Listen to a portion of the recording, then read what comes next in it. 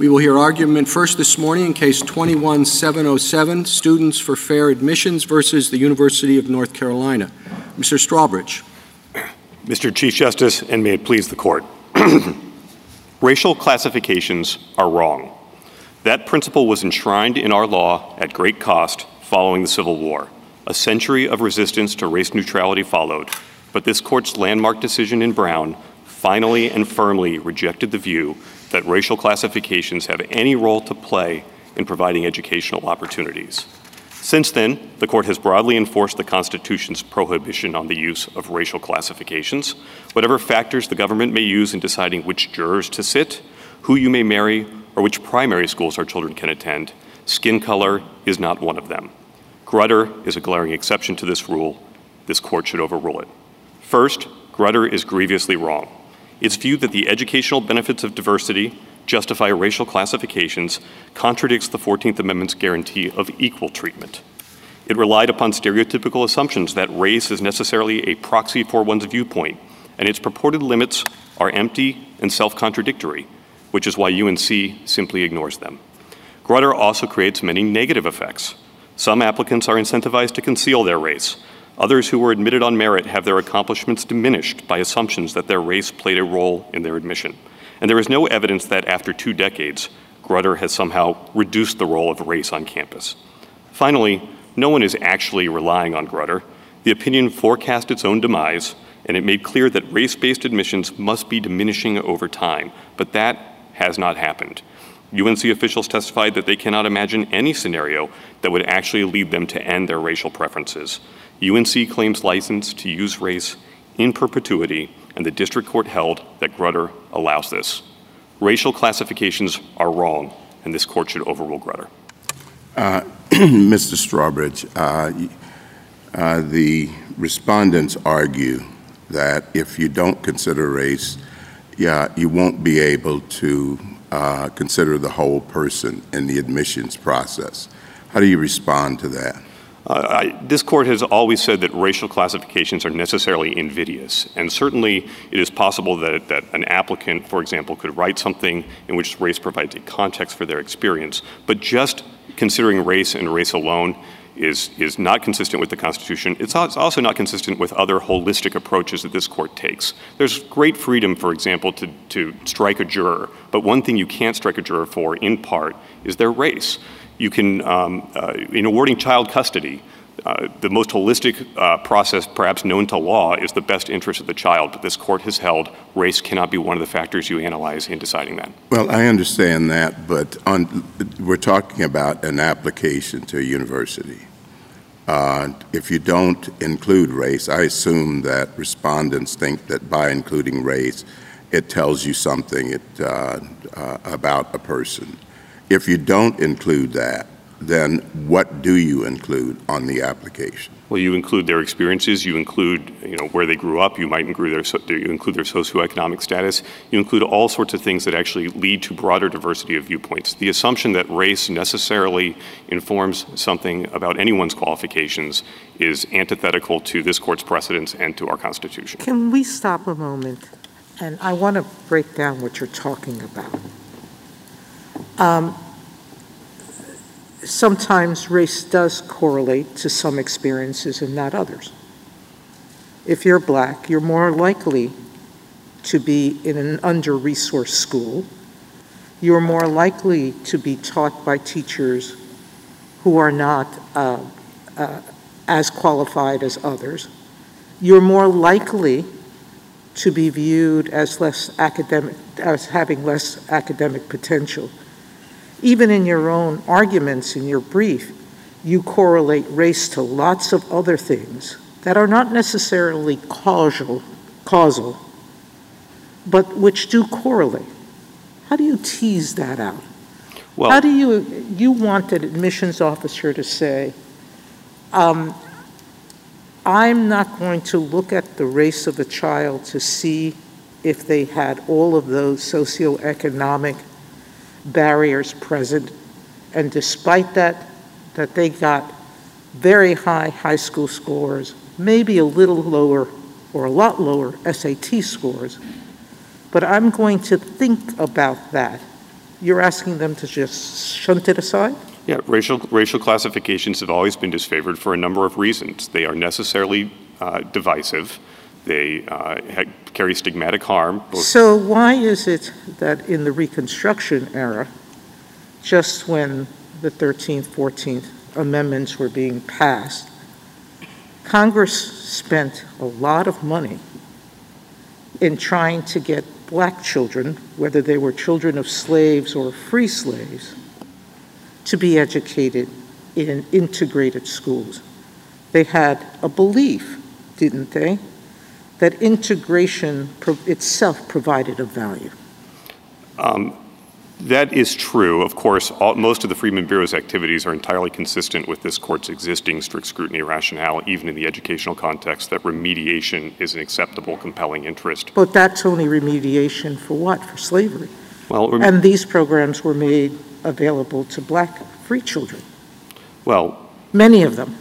well, and that's true. And also the Freedmen Bureau. And the Berea, Kentucky school that was supported by federal funds required a 50-50, 50 black percent children and 50 white percent children. I'm not sure that the sources that are cited in the brief support that view. There was a desire to make the education at Berea open to all, but as far as we can tell, the actual policy was they did not make distinction among applicants by race. The only requirement from what we could tell is a willingness to actually be educated in an integrated and co-educational environment at Berea College. So Berea College, of course, was also a private school. Now you're assuming in your argument that race is the only factor that gets someone in to a school.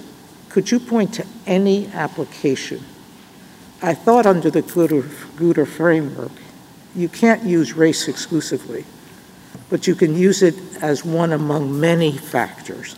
Yes, and obviously we have quarrels with the logic of that. In a zero-sum game like college admissions, if race is going to be encountered, that means some people are going to get in and some people are going to be excluded based on race. But not the logic, the fact. What are the facts here about whether or not race is being used singularly to let people in? The expert that UNC presented argued that 1.2% of the decisions were influenced by race.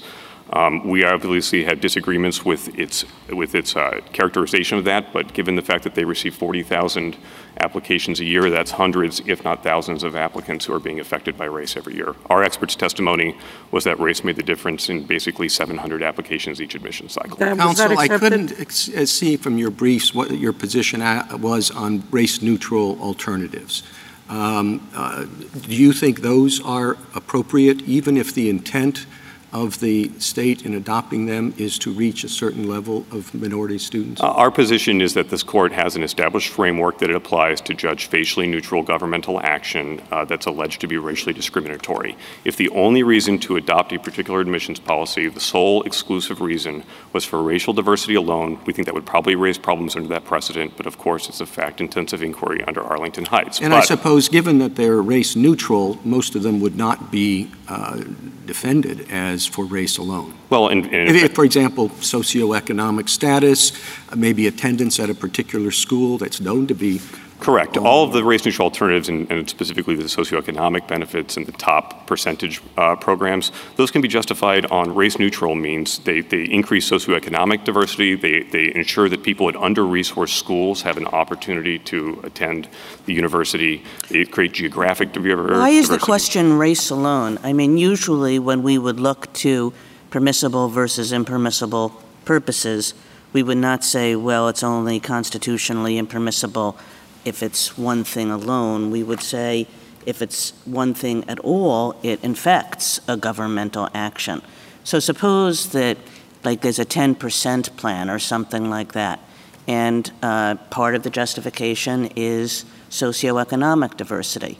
And another part of the justification is we'll also get more racial diversity in this manner. And that's, that's part of the purpose of the law. I think that that's pretty true to experience, that part of the reason that these kinds of plans have been developed is that people have understood that they will work to create more racially diverse campuses. Is that permissible? Well, like I said, it's a different analysis when the mechanism that's chosen is not a racial classification itself. But I do think that this court's precedents— Well, I guess the question is why is that true? A lot of our constitutional doctrine suggests that it's not a different analysis. In other words, one way you can offend the Constitution is by using an impermissible classification. Another way you can offend the Constitution is by devising a proxy mechanism with the purpose of using, of achieving the same results that the impermissible classification would. Right. So the question, I suppose, is why, I took your answer, which I welcome, to be yes, of course the 10% plans are constitutional. But I guess I wonder why, given most of our constitutional doctrine, that would be so. Well, I'm not so sure that's the current state of the law, especially with City of Arlington. I think under Mount Healthy and its precedent, if the government can demonstrate that it would have adopted the facially neutral program anyway, then I don't think that there's liability for intentional racial discrimination in that case. So if you prevail here, let's say, and a university develops 3 race-neutral alternatives to consider in the wake of a decision here, and they choose the one that's going to lead to the highest number of African American students, and they choose that race-neutral alternative for that reason. Is that okay? If that was the only reason that they were choosing it, I think that would require, obviously, an analysis of what the evidence that was brought to bear in an Arlington Heights analysis. There's burden shifting that occurs there. What if it's one of the reasons? Well, I think if they can demonstrate they would have pursued that policy anyway, I think it's sufficient for them to escape liability. Well, that really means it's not the reason at all. So you are saying if that contributes at all to the decision making, then that's impermissible. No, I don't think that's what I'm saying. I'm saying that if the only reason to do it is through the narrow lens of race, and there is no other race-neutral justification for it, that the government can come forward and demonstrate that would have led it to adopt that policy anyway. I think that's the only scenario where it would create problems. But isn't that what this plan in UNC already does? Race is never the determinative factor. That was a finding by the district court. Race alone doesn't account for why someone's admitted or not admitted. There's always a confluence of reasons. There are any number of Hispanics, Blacks, Native Americans who are not chosen by schools. So I'm not sure I understand how you're differentiating your answer. Well, if race is only one among many factors, how can you ever prove, given that the district court found against you, that it's ever a determinative factor? Well, I don't think there was a finding from the district court that it was never a determinative factor in any case. Well, what it found is you hadn't proved it was. No, I think the court acknowledged that race has an influence on 1.2% of in-state decisions and 5.2% of out-of-state decisions. Now, I think the court went out of its way to not specify in greater detail just how many of those were decisive, but I would suggest that that is a flaw both in the district court's reasoning and in Grutter in general, in that it encourages and it basically nullifies strict scrutiny in some ways when you have this many-factor analysis that makes it more difficult to see what effect the racial classification has had. Can I just ask you about that effect? Because I think we really have to drill down on that from a threshold jurisdictional standpoint. I think we have to understand whether race is being used in this context to give rise to an actual, concrete, particularized injury that would give the members of your organization standing to challenge the use of race in this context. And so I've been struggling to understand exactly, this is sort of where Justice Sotomayor was coming from. I've been struggling to understand how race is actually factoring into the admissions process here and whether there's any actual redressable injury that arises. So can you help us with that, figuring out how exactly does UNC's system work in terms of the use of race, and how your members are being harmed by that? So let me start with the legal question, which is concrete injury. Gratz establishes that the denial of an opportunity to fairly compete for admission when one of the factors that's used is racial classifications is sufficient to create concrete injury. Except Gratz was like a set-aside. It was a specific set of circumstances. You could see there that the race factor was creating an unequal playing field because of the way in which the program was structured. Here, I don't really see that happening because no one is, first of all, the university is not requiring anybody to give their race at the beginning. When you give your race, you're not getting any special points. It's being treated just on par with other factors in the system. No one's automatically getting in because race is being used. There's no real work that it's doing separate and apart from the other factors in any different way like it was in Gratz.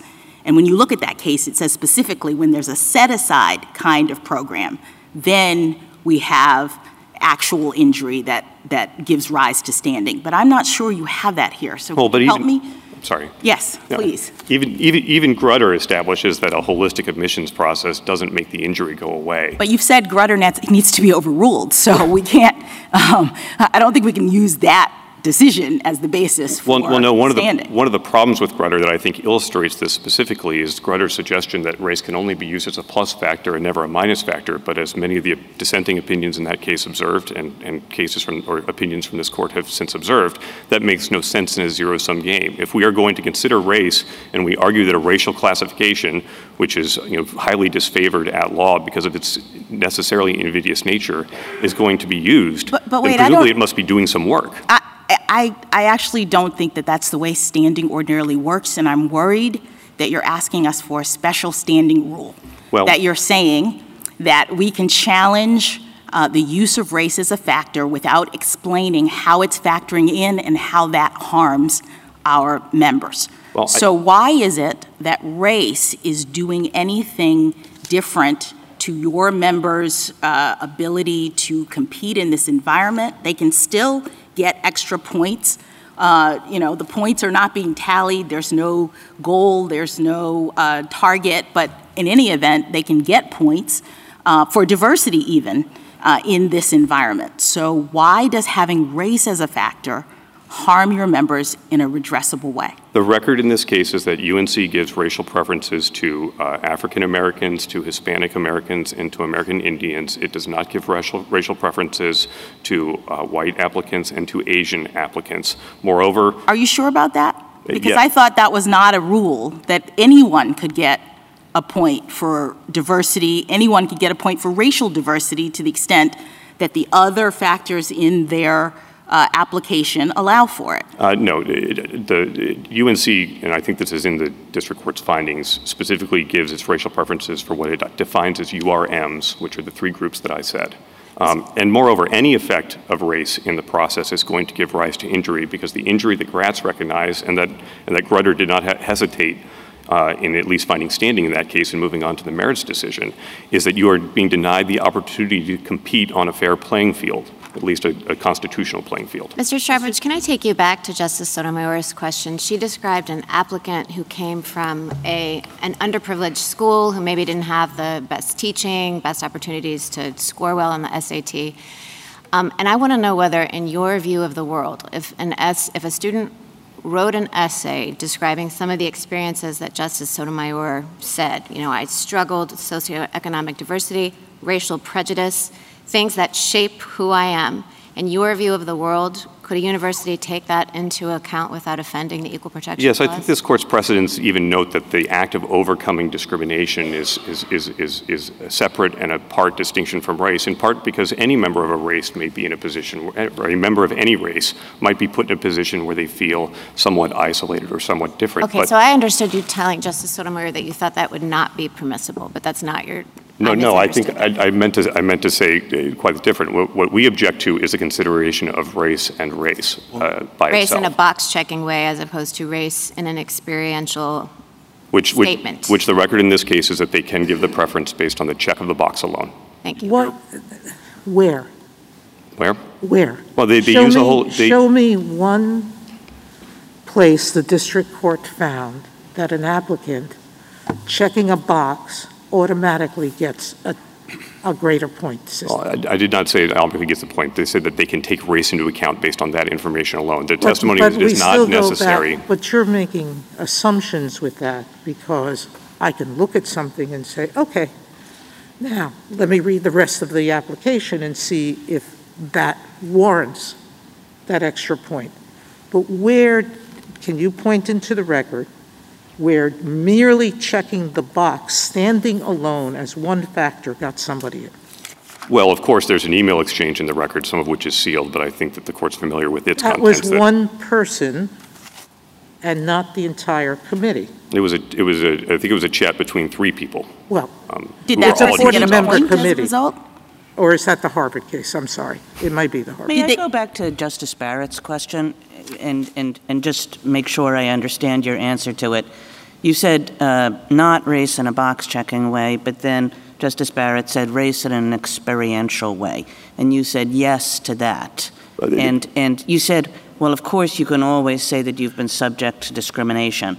And certainly being subject to discrimination is one part of what it means to have race affect your experiences generally. I mean, what are you saying a college can look at, and what are you saying a college can't look at when they're reading an essay about, the experiences that a person has had in their lives? Well, the reason why race may have some contextual relevance when you're evaluating an essay, right? A story about being subjected to racial discrimination obviously indicates that the applicant has grit, that the applicant has overcome some hardship.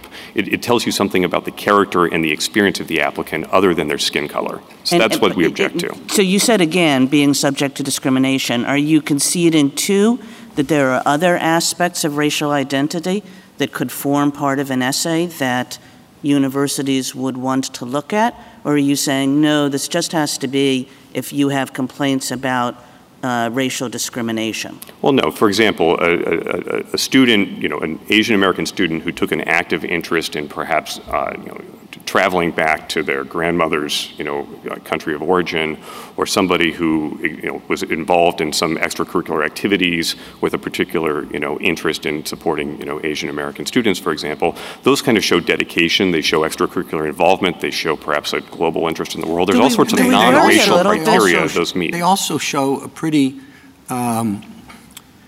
not very savvy applicant, right?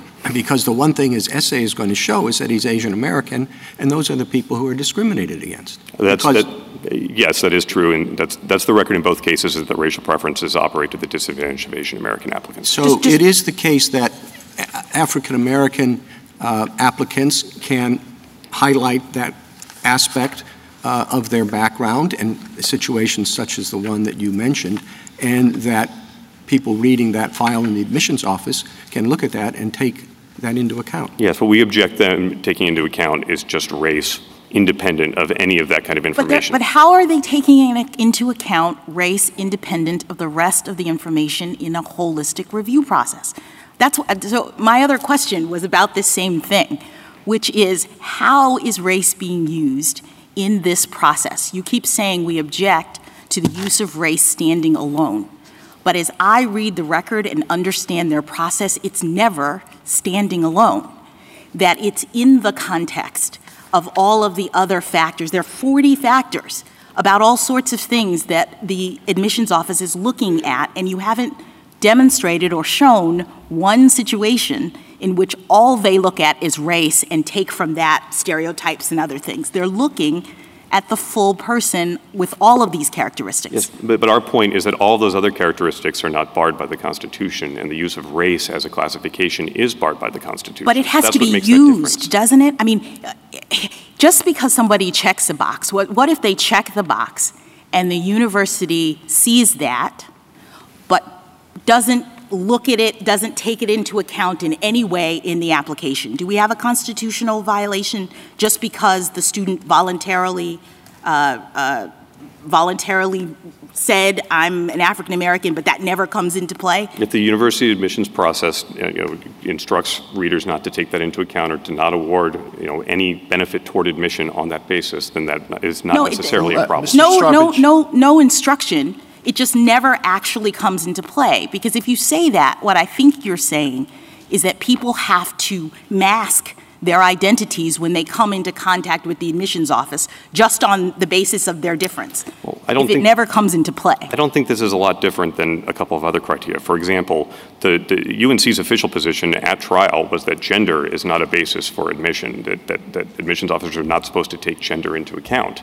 That doesn't mean that they're not aware that there are women applying, but the instructions are not to take gender into account, and to my knowledge, we don't see a large effect at all suggesting that that gender is playing a role. But both experts in this case found that race was in fact mattering to a number of applications. You can debate between our expert and their expert whether it's only 500 or it's 1,700 or it's 2,000 applications a year, but it is having an effect. If it's not having an effect, they've spent an awful lot of time and money opposing the relief we're seeking in this case. Mr. Strawbridge, let me give you a hypothetical along the lines of some of what you've been questioned about already.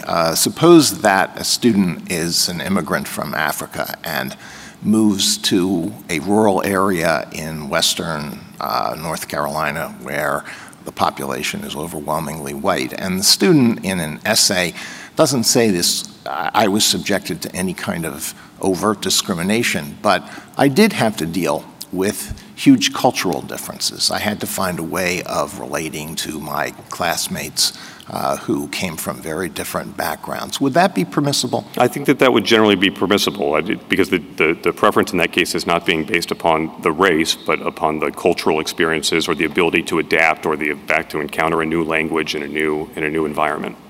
The race is part of the culture, and the culture is part of the race, isn't it? I mean, that's slicing the bologna awfully thin. Well, we could say the same in the jury selection cases. We could say the same in the child custody cases. There's still a difference between using and express racial classification. When you use race, you are telling applicants that their race matters, that it means something, that is inherently divisive.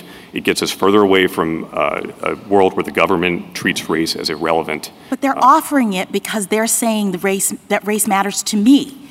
I mean, this is not a situation in which the university is asking or telling every applicant, give us your race, so that we can classify people, so that we can give certain people preferences. The only reason why the university knows the race of any of these applicants is because they are voluntarily providing that. But it is making distinctions upon who it will admit, at least in part, on the race of the applicant. Some races get a benefit, some races do not get a benefit. Counsel, I'm sorry, go ahead. Our precedents, just turning to our precedents for a moment, distinguish on the one hand between racial quotas, which Justice Powell and Bakke said would be impermissible, with pursuing racial diversity and critical mass of different races on campus, in Grutter, for example. How are we to think about distinguishing between those concepts? Well, so the racial diversity point is interesting because the court's other precedents have rejected racial diversity as a compelling interest in the employment context, in Wigand at least. It's rejected racial diversity as a relevant factor in K through 12 education. So we think that Grutter is an exception to that, and those other cases are better reasoned in this point in terms of disfavoring the use of race by the government. So in your view, and I take this to be the purport of most of your briefs, not putting aside the last 10 pages or so, but in your view, it really wouldn't matter if there was a precipitous decline in minority admissions, African American, Hispanic, one or the other. If I think there are some numbers in this case, but suppose that it just fell through the floor. Would it just, too bad? Well, I don't think that it's going to fall through the floor if the university is actually committed to the broader diversity it wants. Because right, I know you think that, and there's been obviously a lot of the litigation has been about that. How much will it decline, and your expert and their expert. But the logic of your position suggests that that really doesn't matter. I mean, the last 10 pages of your brief where you say, has there been narrow tailoring here, it matters in that 10 pages. But it doesn't matter if you're saying there's a categorical rule, no race shall be involved in admissions decisions, then it doesn't matter if minority enrollment or particular kinds of minority enrollment fall through the floor, does it? If the application process is open and that is a result of the criteria that the university has elected to choose and it's not discriminatory under this court's other precedents, then that is the educational decision the university has made. I doubt any university would ever make that decision. That has not been the experience, for example, in Florida, which is race neutral, has very similar demographics to UNC, and by UNC's own admission in this record, actually achieves better racial diversity as well as 50% greater number of programs. Right, well, that on gets campus. us back to this question of what universities can do with what purpose to achieve racial diversity even without being explicit about racial classifications. But putting that aside, I mean, I guess what I'm saying is your brief, and this is very explicit in your brief, is like it just doesn't matter if our institutions look like America. You say this on page 11 in your reply brief. And I guess what I'm asking you is, doesn't it? I mean, doesn't it? These are the pipelines to leadership in our society. It might be military leadership. It might be business leadership. It might be leadership in the law. It might be leadership in all kinds of different areas. Universities are the pipeline to that leadership. Now, if universities are not racially diverse and your rule suggests that it doesn't matter, well, then all of those institutions are not going to be racially diverse either. And I thought that part of what it meant to be an American and to believe in American pluralism is that actually our institutions, are reflective of who we are as a people in all our variety. I think that's right. I think the reason that we think that and why that is a great American ideal is because we expect that the government is going to be open to everybody who wishes to apply, and that because merit and your worth as a person and your value as a contributory citizen is not correlated with your skin color. And so naturally, a government that treats people fairly and that makes opportunity open to all will necessarily see racial diversity. But Mr. And indeed, that's been the experience you said, before. and I think you're right to say this, you said to one of my colleagues' questions, if this didn't matter, they're spending an awful lot of time and money and anxiety doing something that doesn't matter. So let's presume it does matter. Let's presume it does matter that these programs have been understood to be necessary to ensure that these institutions have a certain level of racial diversity. And I concede what Justice Gorsuch says, that racial diversity and quotas, it's a little bit mysterious, but have a certain level of racial diversity that will enable them to get the benefits of all our many different peoples, and that enables American society generally to do the same. Well, because I think one of the problems with Grutter is that it suggests that this is somehow costless, that if it's one factor among many and we can't identify, exactly how many points race is getting, although obviously statistical analysis does allow us to do that at some point, Grutter says it's not that big of a deal. It's always a plus factor and never a negative. But this is a zero-sum game. That is one of the problems with Grutter,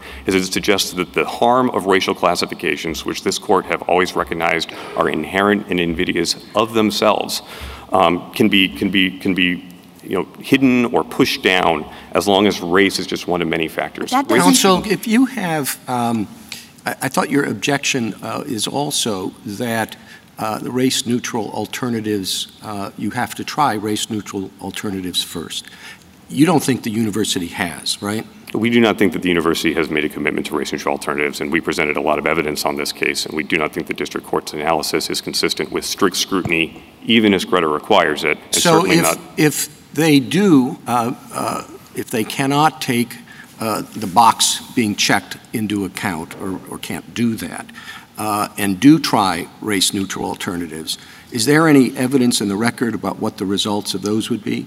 In other words, to take an example, if all of a sudden the number of essays that talk about the experience of being an African American in society rises dramatically, will the consequences of that be the same as if they're not being mentioned, but instead race is taken into account automatically? I want to make sure I understand Your Honor's question. Might have been a little awkwardly phrased. I would never suggest that. Is the question as to whether or not there's some sort of cheating going on, or is the question whether the race-neutral... not a bit. The question is, the discussion has been about the dramatic plummeting of the number of African-American students that would take place if the practice of checking the box with race is taken away. And my suggestion is, if that's not, then maybe there will be an incentive for the university to, in fact, truly pursue race-neutral alternatives, such as, allowing, which I think would be allowed, students, applicants to indicate experiences they have had because of their race. I think that's correct. And just so we're clear, there's a lot of room for UNC in particular to improve its socioeconomic diversity commitment. It claims to value this, but the preference, at least according to our experts' testimony, that it gives for socioeconomic status is lesser than it gives to race. Something like the average median income in North Carolina is about $53,000 a year, but the average UNC student comes from a family making $153,000 a year. And at least at trial, there was testimony from the director of admissions that the percentage of first-generation college students and the students who were receiving scholarships under the Carolina Covenant, which is a socioeconomic benefit, had declined in recent years. Your position will put a lot of pressure going forward, if it's accepted, on what qualifies as race neutral in the first place. You said socioeconomic is race neutral, top 10% plan, race neutral. You want to respond to that? Well, I'm sorry.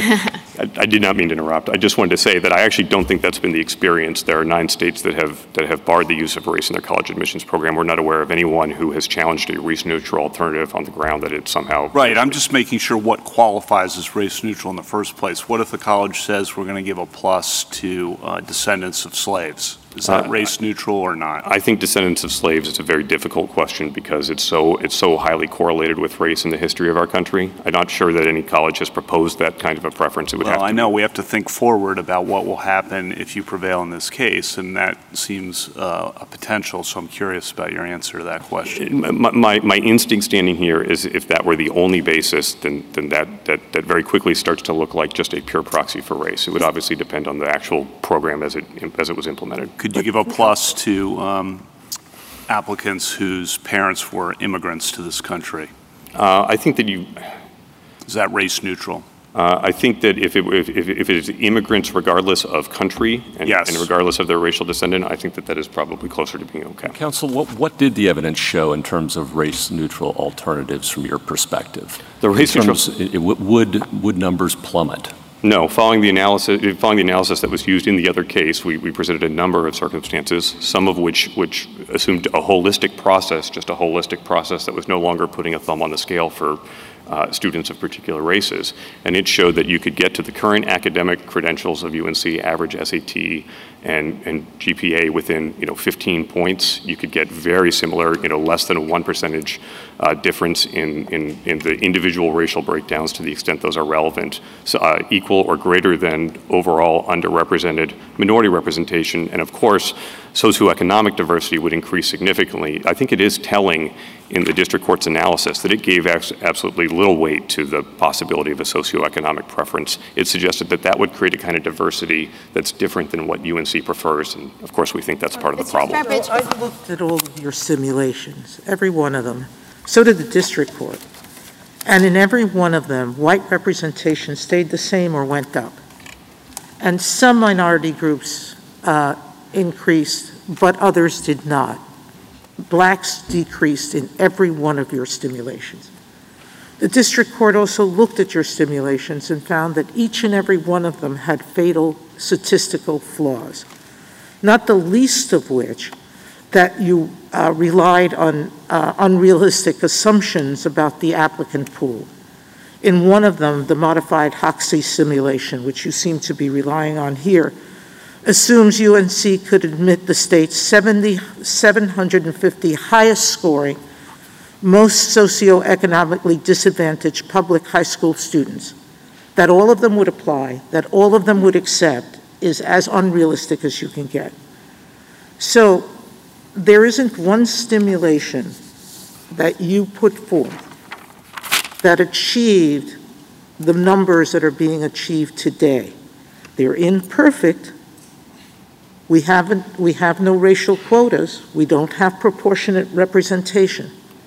But show me a simulation in any of your 2 cases that reached the numbers for every ethnic group involved. Well, of course, that suggests that the standard is a particular percentage of representation in the student body, which even Grutter purports to disclaim. No, I'm just saying we know that representation for Asian Americans, for example, has grown dramatically over time. As their numbers in the population have increased, so have their admissions numbers. But I'm just saying, if we don't have proportionality, and no one's seeking that because that would be a racial classification, if we have improvement, all I see in your models is that we step backwards, we don't step forward. I think I disagree with that for a couple of reasons. First of all, the district court did. You tell us what the reasons are. Well, first of all, the district court basically conflated the educational benefits of diversity, which is actually the interest that Greta recognizes, with raw representation on campus. And I don't think those two things can be tied, and I don't think there's any evidence in the record by UNC, which is supposed to bear the burden of proof under strict scrutiny, that having a black population on campus of 8.6% versus 8.4% results in fewer benefits of educational. Thank you, counsel. You'll be able to return to Justice Sotomayor in just a moment. Justice Thomas, anything further? Justice Alito? Justice Sotomayor? Yes, just to finish that point, we Yes. do know that when numbers decreased in schools like the University of California, University of Michigan, in the upper tier schools in the Oklahoma system, that blacks have reported feeling isolated and having their voices stifled there. Yes, although the correlation that's offered in some of the amicus briefs breaks down if you actually look at the underlying information. Just to take California, for example, at UC Davis, which has African American representation several points lower than at UC Merced, there's less reports of isolation. And you can see that even at the UNC campus. There are some students, even under their policies today, who report feelings of racial isolation. But Native Americans, who of course have a small percentage of representation on campus compared to African Americans, report feeling less racially isolated. So I think the suggestion that that can be the standard by which we judge a race-neutral alternative is insufficient. Justice Kagan? This is a little bit off the track here, but you made a reference earlier in your remarks about gender differences. And there's a lot of statistical evidence that suggests that colleges now, when they apply gender-neutral criteria, get many more women than men, and assume that that continues to be true, so that using gender-neutral criteria, men are 30% of a class or 35%. And a university said, that's neither healthy for our university life, nor is it healthy for society that men are so undereducated as compared to women. Could a university put a thumb on the scales and say, it's important that we ensure that men continue to receive college educations at not perfect equality but like roughly in the same ballpark? Well, of course, under this court's precedent with respect to the Equal Protection Clause, that is subject to a somewhat lesser level of scrutiny than racial classifications are. So even if they could justify them under this court's equal protection jurisprudence, I don't think it follows that they can justify racial classifications. Yeah, I mean, you're right about the levels of scrutiny, but that would be peculiar, wouldn't it? Like white men get the thumb on the scale, but people who have been kicked in the teeth by our society for centuries do not? Well, of course, our position is that white men could not get a thumb on the scale. That sounds like a racial classification. Men could, perhaps, but not white men. Yeah, but the answer is, could you survive intermediate scrutiny in that case? I don't know, but we have never said that gender differences, at least the court has never suggested that sex discrimination under the Equal Protection Clause rises to the inherent invidious level that racial classifications do. In this case, it's about racial classifications. Justice Gorsuch? Well, this court in the Virginia Military Institute case said that gender would be an impermissible basis for discriminating against applicants there. Yes, and obviously the situation was somewhat different in that it was a total exclusion, if I recall correctly, in that case. But I do not want to concede that there would ever be an appropriate place to have a sex-based characteristic. I'm just noting it's different under the precedent than race. And how about religion, for example? There's some evidence, for example, that Harvard adopted its holistic admissions approach in part because it was concerned by the burgeoning number of Jewish persons who were attending. And they were looking for a way to reduce the number of Jewish persons without resorting to a quota. At least that's what some of the amici tell us. Yes, I mean, that is the history, and I think it's an illustration why putting something in a holistic admissions process doesn't prevent the very invidious effects that this court has always recognized with racial characteristics. Then I want to ask you about Title VI in isolation. Put aside our precedent for the moment. Title VI says that no person shall be excluded from participation or be subjected to discrimination under any program or activity that receives federal financial assistance. In Bakke, Justice Stevens argued that whatever the 14th Amendment may allow, Title VI does not permit the use of race. You didn't make much of that point in your briefs, and I just wanted to understand why. I don't think it's necessary to make that much point in the brief, because in our view, at least within the educational context, there's really not a difference between how the 14th Amendment should read and Title VI's prohibition should read. We understand that some people view the Title VI language as even more clear. We would obviously win under that view, but it hasn't been briefed, and I don't think it can be justified as a route to decision here as some sort of constitutional avoidance, because the constitutional question has been decided in Grutter. We submitted has been decided incorrectly, and so you wouldn't be avoiding a constitutional decision. You'd just be leaving, in our view, a bad decision on the books. Thank you. Justice Kavanaugh? You're asking us to overrule Grutter, but first want to understand what you think Grutter itself means. It had language in there about a 25-year limit. The decision was in 2003. The current admission cycle is for the class of 27. It's going to be too late to do anything about that cycle. The next is the class of 28. When do you read, or do you calculate, to the extent you consider it at all, the 25-year limit? And more broadly, just how should we think about that sentence, which was part of 4 important paragraphs in Grutter about the importance of race-conscious decision-making being time-limited and temporary?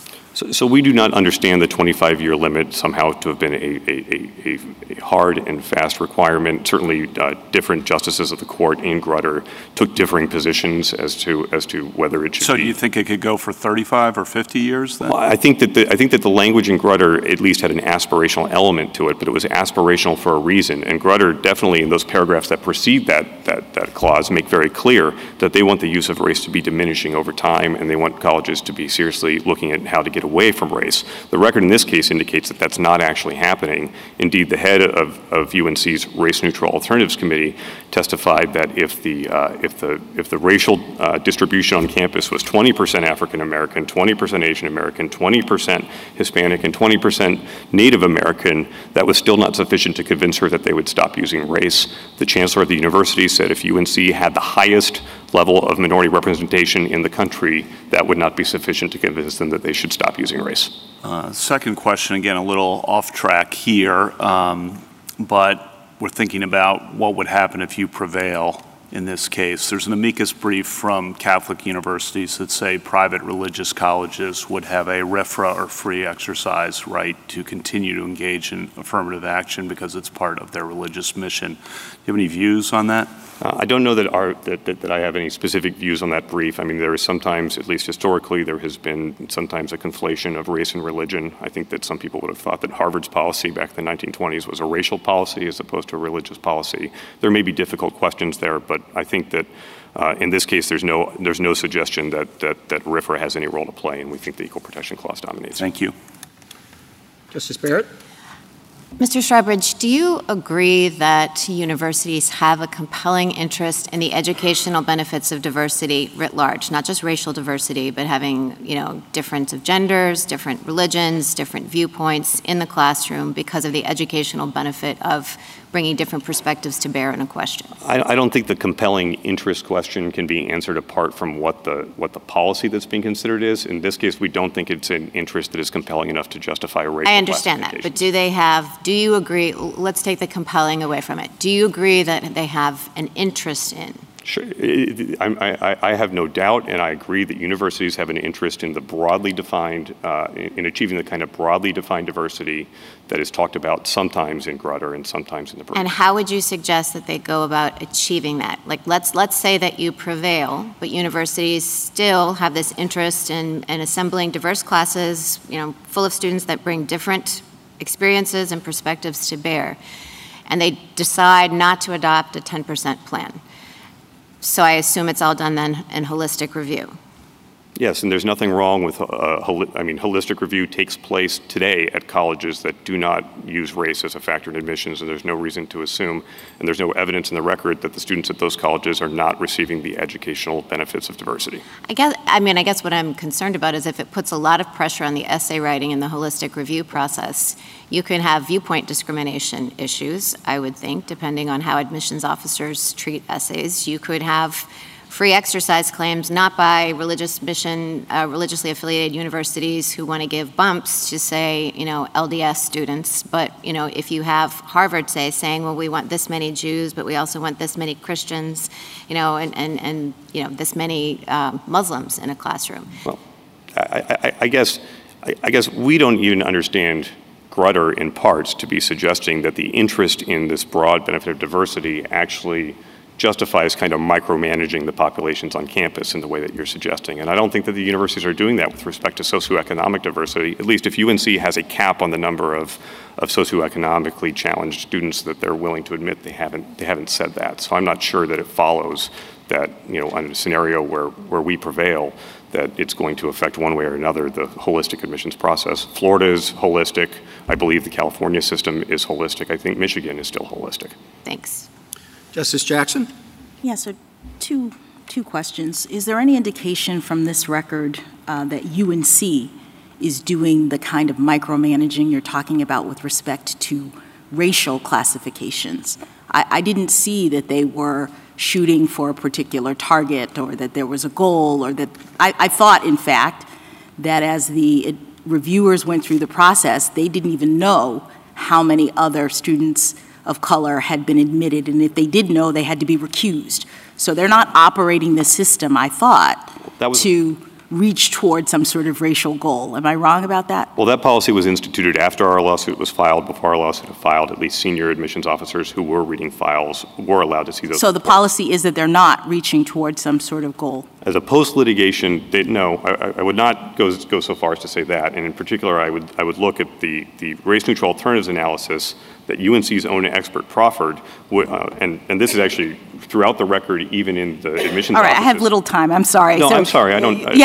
But you say they've changed the process, but now at least they're not looking toward a goal of. They're not race balancing in that same sense. No, I think they measured their standard as to what they could achieve by race-neutral alternatives by whether they can replicate the precise level of diversity to today. So I think that is a form of. All right. So let me ask you another question, because I take it that your position is that UNC is allowed to consider other non-race-based personal characteristics of individual applicants, like someone's status as a parent or a military veteran or a disabled person, and give pluses in the current holistic environment for those characteristics without running afoul of the 14th Amendment. Is that right? I think that is generally correct, as long as it's a criteria that is not walled off by the 14th Amendment. It's appropriate. They can give pluses. And so what I'm worried about is that the rule that you're advocating, that in the context of a holistic review process, a university can take into account and value all of the other background and personal characteristics of other applicants, but they can't value race. What I'm worried about is that seems to me to have the potential of causing more of an equal protection problem than it's actually solving. And the reason why I get to that possible conclusion is thinking about two applicants who would like to have their family backgrounds credited in this applications process, and I'm hoping to get your reaction to this hypothetical. The first applicant says, I'm from North Carolina. My family has been in this area for generations, since before the Civil War, and I would like you to know that I will be the 5th generation to graduate from the University of North Carolina. I now have that opportunity to do that, and given my family background, it's important to me that I get to attend this university. I want to honor my family's legacy by going to this school. The second applicant says, I'm from North Carolina. My family's been in this area for generations, since before the Civil War, but they were slaves and never had a chance to attend this venerable institution. As an African American, I now have that opportunity, and given my family background, it's important to me to attend this university. I want to honor my family legacy by going to this school. Now, as I understand your no race-conscious admissions rule, these two applicants would have a dramatically different opportunity to tell their family stories and to have them count. The first applicant would be able to have his family background considered and valued by the institution as a part of its consideration of whether or not to admit him, while the second one wouldn't be able to, because his story is in many ways bound up with his race and with the race of his ancestors. So I want to know, based on how your rule would likely play out in scenarios like that, why excluding consideration of race in a situation in which the person is not saying that his race is something that has impacted him in a negative way. He just wants to have it honored, just like the other person has their personal background, family story honored. Why is telling him no not an equal protection violation? Well, I think because if it is the racial aspect of the application, then the equal protection requires that people of all races be treated equally. Now, certainly UNC shouldn't give a legacy benefit if they don't want to give a legacy benefit. There's no obligation they do that. And no, of course, but I'm sorry, but you said it was okay if they give him a legacy benefit. And what I'm saying is that in almost exactly the same set of circumstances, a student or an applicant who is African American and who would like to have the fact that he's been in North Carolina for generations through his family and that they've never had a chance to go to this school, honored and considered, and it's bound up with his race. You say, I think, that he's not allowed to say that and that the university is not allowed to take that into account.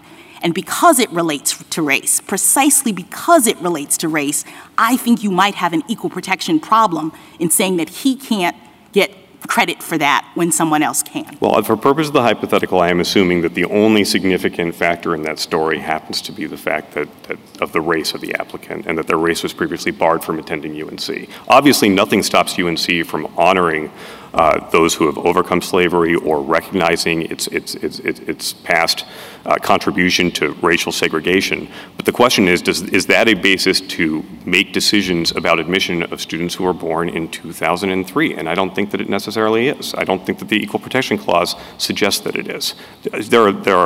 There are many factors in an application like that might be appropriate to consider, including if they are first-generation college or including if they are socioeconomically depressed. But if the only difference is between a white student and a black student, I don't think the Equal Protection Clause permits the admissions decision to hinge on that. Thank you, counsel.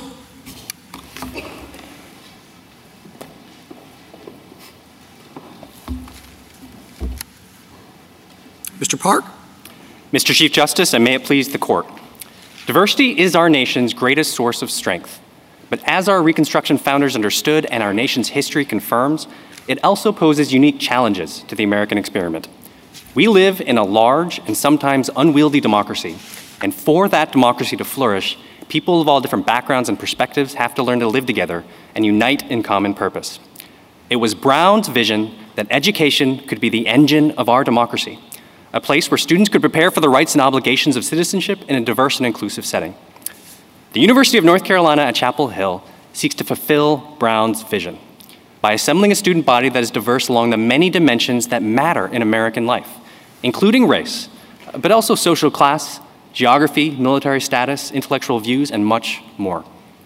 This learning environment helps us seek truth, build bridges across students of different backgrounds, and critically here, equip students with the tools needed to function effectively as citizens and leaders in our complex and increasingly diverse society. The university pursues these interests in scrupulous compliance with this court's precedents, which have consistently held for decades that seeking the educational benefits of diversity is a compelling interest of the highest order, and that universities may consider all aspects of an applicant's background to build a thriving campus community. The correctness of these precedents is confirmed by the historical record, which shows beyond doubt that our Reconstruction founders believed that race-conscious measures designed to promote an integrated learning environment were consistent with the original public meaning of the Equal Protection Clause. To be clear, UNC would like nothing more than to achieve its educational aims through race-neutral means. It has taken extensive efforts to do so and has seen steady and continuing progress toward this goal. But this progress has been halting. And the university retains a powerful interest in preventing the backsliding that would occur if this court took away the power to decide this important social policy issue from the people of North Carolina. I welcome the court's questions. Mr. Park, I've heard the word diversity quite a few times, and I don't have a clue what it means.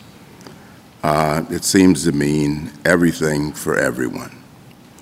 And I'd like you first, you did give some examples in your opening remarks, but I'd like you to give us a specific definition of diversity in the context of the University of North Carolina. And I'd also like you to give us a clear idea of exactly what the educational benefits of diversity at the University of North Carolina would be. Yes, Your Honor. So first, we define diversity the way this court has in its court's precedents, which means a broadly diverse set of criteria that extends to all different backgrounds and perspectives and not solely limited to race. And there's a factual finding in this record, PEDAP 113, that there are many different diversity factors that are considered as a greater factor in our admissions process than race. We have a particular interest in recruiting and enrolling rural North Carolinians. In the last incoming class, 4 out of every 10 students who entered the campus doors were from rural North Carolina. 1 out of every 12 students has a military affiliation, including the most veterans on campus since World War II. And so we value diversity of all different kinds and all the ways that people differ in our society. On the educational benefits question, Your Honor, I don't think it's actually disputed here that there are real and meaningful educational benefits that come with diversity of all kinds. SFFA's own expert, this is on JA 546, conceded and agreed enthusiastically, in fact, on the stand, that a racially diverse and a diversity of all kinds leads to, quote, a deeper and richer learning environment, leads to more creative thinking and exchange of ideas, and critically reduced bias between people of different backgrounds and not solely different racial backgrounds. But you still haven't given me the educational benefits. I didn't go to racially diverse schools, but there were educational benefits. And I'd like you to tell me expressly, when a parent sends a kid to college, that they don't necessarily send them there to have fun or feel good or anything like that. They send them there to learn physics or chemistry or whatever they're studying. So tell me what the educational benefits are. So there's 3 main buckets, Your Honor, and the first, and I think most pertinent to the question that you asked, is the actual truth-seeking function of learning in a diverse environment. I would direct the court to the Major American Businesses brief, which discusses a whole extensive, rigorous, peer-reviewed literature that diverse groups of people actually perform at a higher level. So the most concrete possible scenario is stock trading. And there are studies that find that racially diverse groups of people making trading decisions perform at a higher level, make more efficient trading decisions. And the mechanism there is that it reduces groupthink and people have longer and more sustained disagreement, and that leads to a more efficient outcome. Well, I guess I don't put much stock in that because I've heard similar arguments in favor of segregation too. I'd like to go to something different, to deference. In the area of a compelling interest.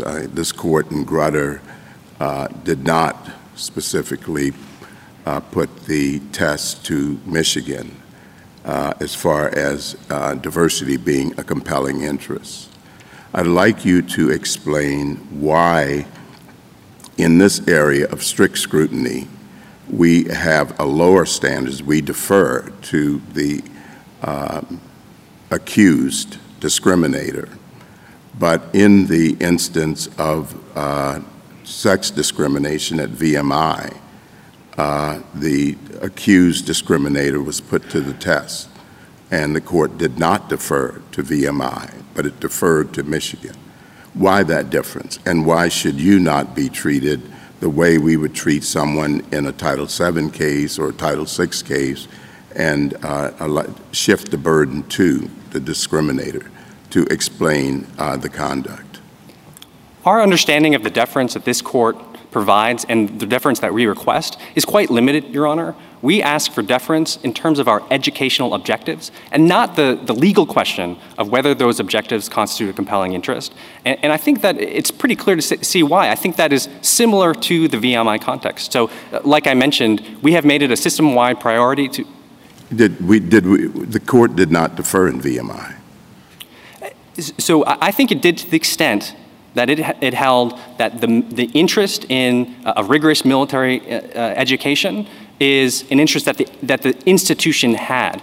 And so if UNC decided at a system-wide level to say we're going to completely change our educational mission and make it into an institution like VMI, I think the compelling interest analysis would proceed with that educational objective in mind. But we do not take the position that the compelling interest standard is somehow subject to deference. That's a legal question. Just to follow up on Justice Thomas's questions about diversity, again, these holistic admissions approaches seem to stem from the 1920s at Harvard, and they were used as cover for quotas for Jewish persons who the university apparently felt had too many students attending.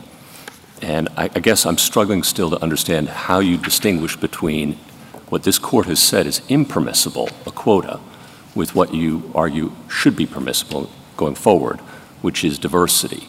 How can you do diversity without taking account of numbers?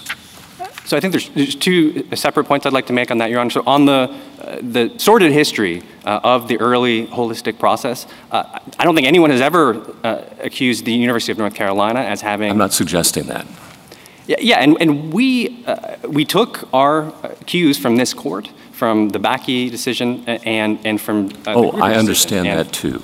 But I guess my question again, just to get to the core of it rather than circling around it, is how can you do diversity, which that's what you're arguing for, without taking account of numbers?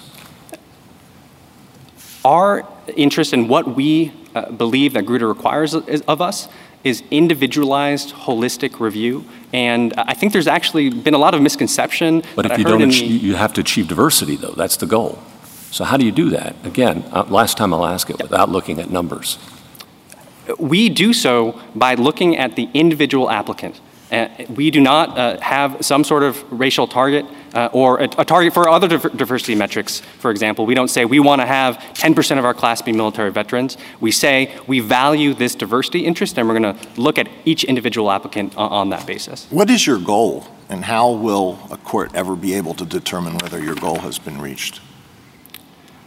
Our goal is to achieve the educational benefits of diversity. And I understand that that is a qualitative standard that is difficult to measure, but I do not believe that a standard merely being qualitative means that it is not susceptible to rigorous review. And if I could give an example, so we are subject to a statutory mandate that we create an open and tolerant speech environment for all sorts of views, even views that many find disagreeable. And we engage in the same kind of analysis to measure whether we are meeting this standard. It's principally survey-based as well as examination of objective Your metrics. brief repeatedly refers to certain students as members of underrepresented minorities, right? What does that mean? Why is that significant? So I think this is helpful because this pierces the main, I think, misunderstanding about how our process works. We do define certain groups based on their overall representation in the state of North Carolina. That stems from a consent decree that the University of North Carolina entered with the Reagan administration. Well, I mean, this is really pretty simple. Suppose you assembled a student body in which the various racial groups coincide almost exactly to the percentage of those racial groups in the general population. Would you say, okay, now we've done it, we've achieved diversity? No, Your Honor, and I don't think that we would say that we need to reach those levels either. I think the student interveners will stand up and say that we should be doing far more, but we are trying to comply with this court's precedents, which require the minimal consideration of race on a holistic basis. This court's precedents, I mean, Grutter also says, sorry, let me put my readers on here, using racial classifications are so potentially dangerous, however compelling their goals, they can be employed no more broadly. Going down a little bit further, all governmental use of race must have a logical endpoint, reasonable durational limits, sunset provisions in race-conscious admissions policies. And I gather, Justice Alito is saying, when does it end? When is your sunset? When will you know? Because Grutter very clearly says this is so dangerous. Grutter doesn't say this is great, we embrace this. Grutter says this is dangerous and it has to have an endpoint. And I hear you telling Justice Alito there is no endpoint. No, Your Honor, and I apologize if I gave that impression. So 3 points on the endpoint. We enthusiastically embrace the durational requirement, and we have tried to do everything possible to adopt race-neutral alternatives from the time of Grutter to today to minimize our consideration of race. In a university where our endowment during the record was around $3 billion, we have spent well north of $1 billion on financial aid programs to try to recruit low-income students across the board. And I think that that's the first generation race-neutral alternatives. And the second are to try to expand the pool. We have an incredibly extensive program where around half of our transfer students come from community colleges. But if I could just interrupt for 1 second, how do you know when you're done? Justice Alito said if you have exact correlations to the the percentage in the population of a particular group, and you said you're not done then. So when would when would you have the endpoint? I see. I appreciate that you're undertaking all those efforts, but when is the endpoint? I meant to respond to Justice Alito, meaning that we do not need to reach that point for us to feel that we have met our diversity goals. What we're doing today is we feel that we are achieving the educational benefits of diversity. So it's not necessary, but is it sufficient? I think that in that scenario, it might be likely that our qualitative process in terms of constant examination of our campus climate would reach a point where we would feel that we had reached the educational benefits of diversity. I'm sorry, finish. So I just want to be very clear on the endpoint, if I may. We think that history shows that these programs can and do end. The early programs, as Justice Ginsburg has mentioned, many of them principally benefited white women. The program in Bakke and the federal contractor program this court upheld in Fully Love explicitly included Asian Americans as among their beneficiaries. And we have reached a point now where we feel that we are able to minimally consider race. I don't see how you can say that the program will ever end. Your position is that race matters because it's necessary for diversity, which is necessary for the sort of education you want. It's not going to stop mattering at some particular point. You're always going to have to look at race because you say race matters to give us the necessary diversity. So I think there's two different questions there. We don't think that the compelling interest in diversity will ever expire. I think the question is whether race-conscious measures need to be taken in the admissions process to reach our You're going to have to goals. check, right? You're not going to know whether they have a sufficient number of African Americans to give you the diversity you say is necessary if you don't look and check.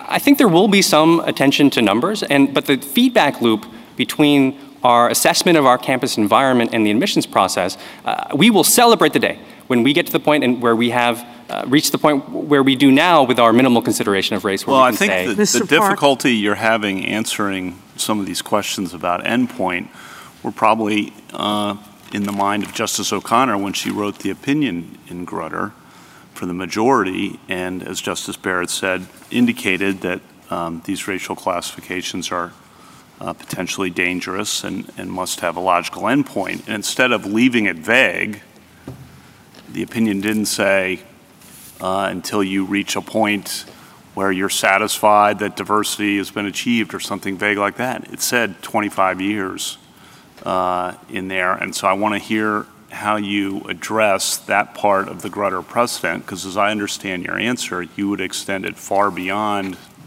25 years indefinitely, and that would be an extension, I think, or you can tell me how you read the 25-year language. But I think the reason it's there, and I think it's real important because there are 4 paragraphs leading up to that, is because of the difficulty you're having answering the question when, without that time limit, when it would otherwise be achieved.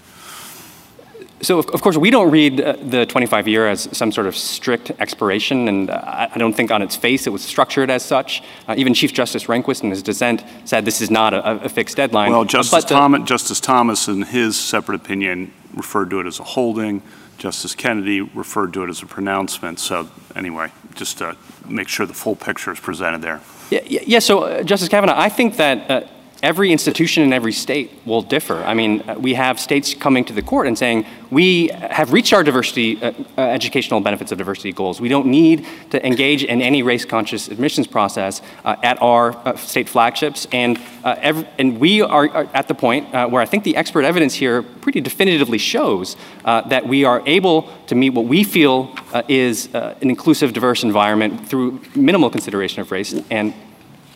And I think that we will get there based on this qualitative process, but there is no strict numerical benchmark. One of the things the other side has emphasized is that in the period since Grutter, in the 2 decades since Grutter, that we have more experience with states that don't allow race-based admissions, California, Florida, Washington, Michigan, and others, and that those examples now show with greater confidence than might have had in 2003, that some of the questions we were asking before, some of the race-neutral alternatives, can not have the risk of treating people differently on the basis of race on the file, but at the same time produce significant numbers of minority students on campuses. So in some ways, the experience, they say, is relevant. I'd be interested in your response of how to think about that.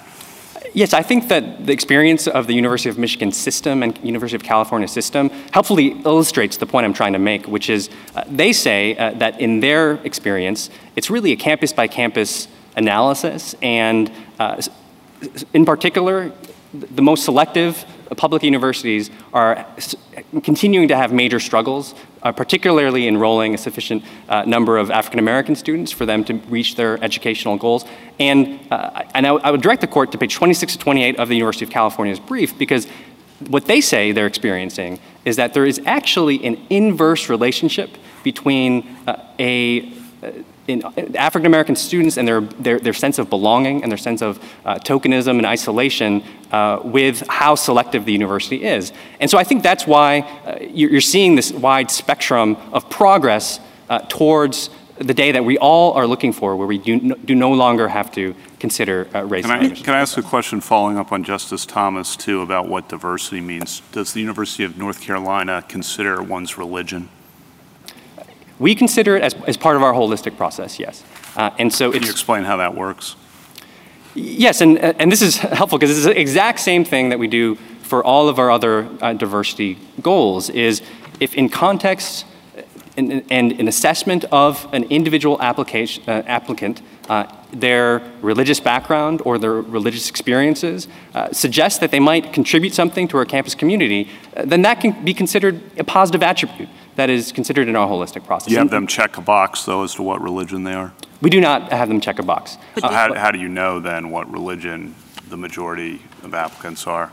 So our analysis on our religious tolerance climate is not pegged to the admissions process, but we do have an entire process set up and a whole range of programs to try to ensure an open and tolerant religious environment. And so we do engage in the same kinds of surveys and qualitative analysis of our campus community. And we're finding that on the whole, we feel we're meeting our goals, and we still have some struggles, particularly with Jewish and Muslim students feeling like they belong on campus. Is the checking of the box with respect to race voluntary? Is it something that students are required to do, or something that they do on their own as a part of the process?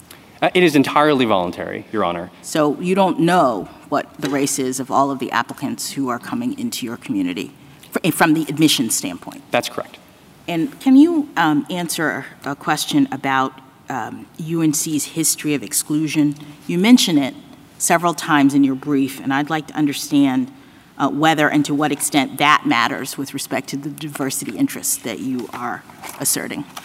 Thank you, Your Honor. So we don't think we're not pursuing any sort of remedial justification for our policy, but we do think that our university's history is relevant to the diversity analysis in two distinct ways. So first, we think it helps explain why the progress that we have been pursuing is perhaps behind the University of Oklahoma, for example. We have a unique racial history in our state, and all these programs take society as they find it. I see. So that might account for why the sort of 25-year expiration deadline can't really be blanketly applied, because we start in different places with respect to how race has been considered to exclude people in our various communities. Yes, I agree very much with that statement. Thank you, Justice Thomas. Anything further? What's the difference between, what is the percentage difference between a non-racial approach and the approach that you're taking? So the expert evidence in our case suggests that around 1.2% of the applicant pool as a whole is affected by our race-conscious admissions program. And how that works out in terms of the relevant denominator is the number of underrepresented minorities on campus, which is still fairly small. It's far lower, for example, than the number of rural students that we have, and it's even less the number of first-generation college students that we have. So it's around maybe 10-15%. So do you think that 1.2% marginal difference is enough of a compelling interest to continue a race-based program? What we have tried to do is follow this court's guidance, particularly in Fisher 2, but in other cases where the court has said that it is a hallmark of narrow tailoring and therefore a test of constitutionality that we consider race only minimally. And of course, seeking the educational benefits of diversity is also a continuum. We think that we would not face some of the struggles that we do in terms of admitting and enrolling underrepresented minorities if we considered it to a larger extent, but we have chosen to, under this court's precedence, be guided by this court's precedence to consider it only minimally. So if someone was bringing a discrimination case against the University of North Carolina and the racial difference composition was 1.2%, would they have stated a claim? I see. Let me just make sure I'm understanding so I think that there are, it goes to the issue of standing generally and what you need to show. Just someone is bringing, it's statistical, and they said the difference between the admission of Group A, racial Group A, is 1.2% more than racial Group B. Would that be enough for discrimination? I think it would be enough to state a claim that someone's candidacy has been affected by a policy. I think one other thing to point out, is that there are other aspects of our policy, as I think Justice Jackson was getting at, that have a reverse impact as well. And we haven't modeled this, but any diversity factor could have a disproportionate impact on the racial composition of the class in some other direction. And so I do think this is one of the major concerns that would arise if Grutter is overruled. Justice Alito?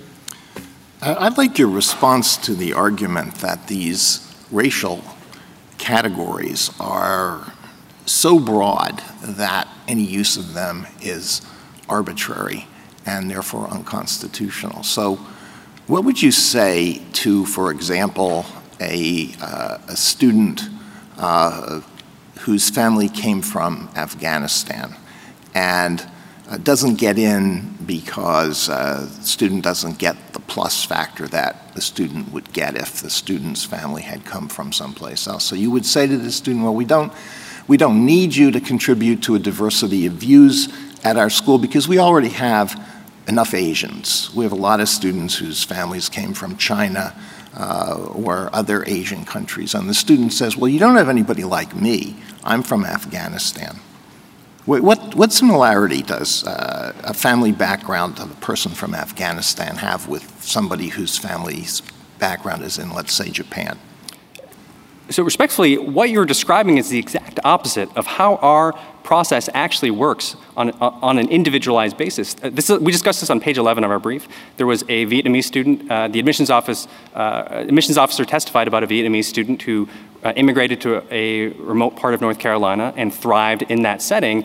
And she testified undisputed that was a favorable aspect of her application. That's an individual aspect of the application and something that has to do with her experience. But What is the justification for lumping together students whose families came from China with students whose families came from Afghanistan? What do they have in common?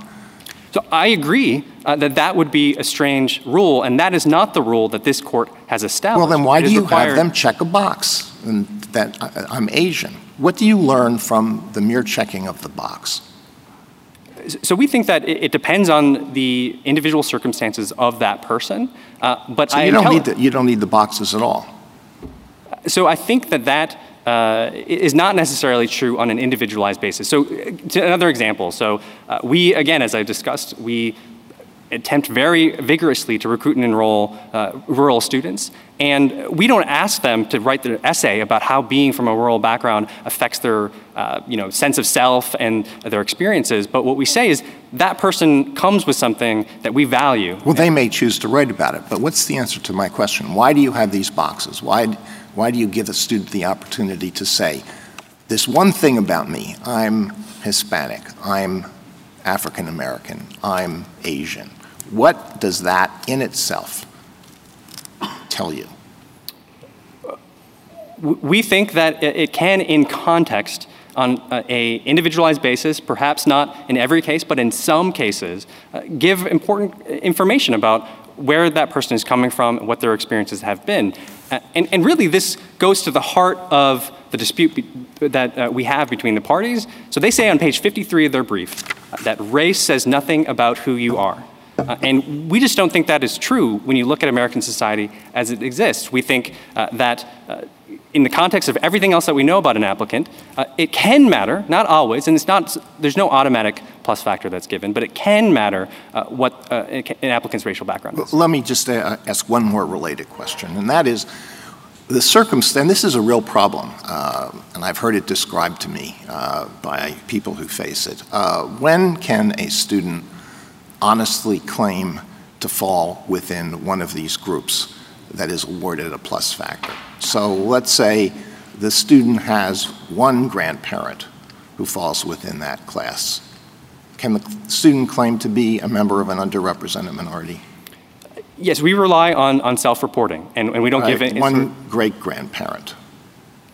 If that person believes that that is the accurate expression of their identity, I don't think there would be any. One great-great-grandparent.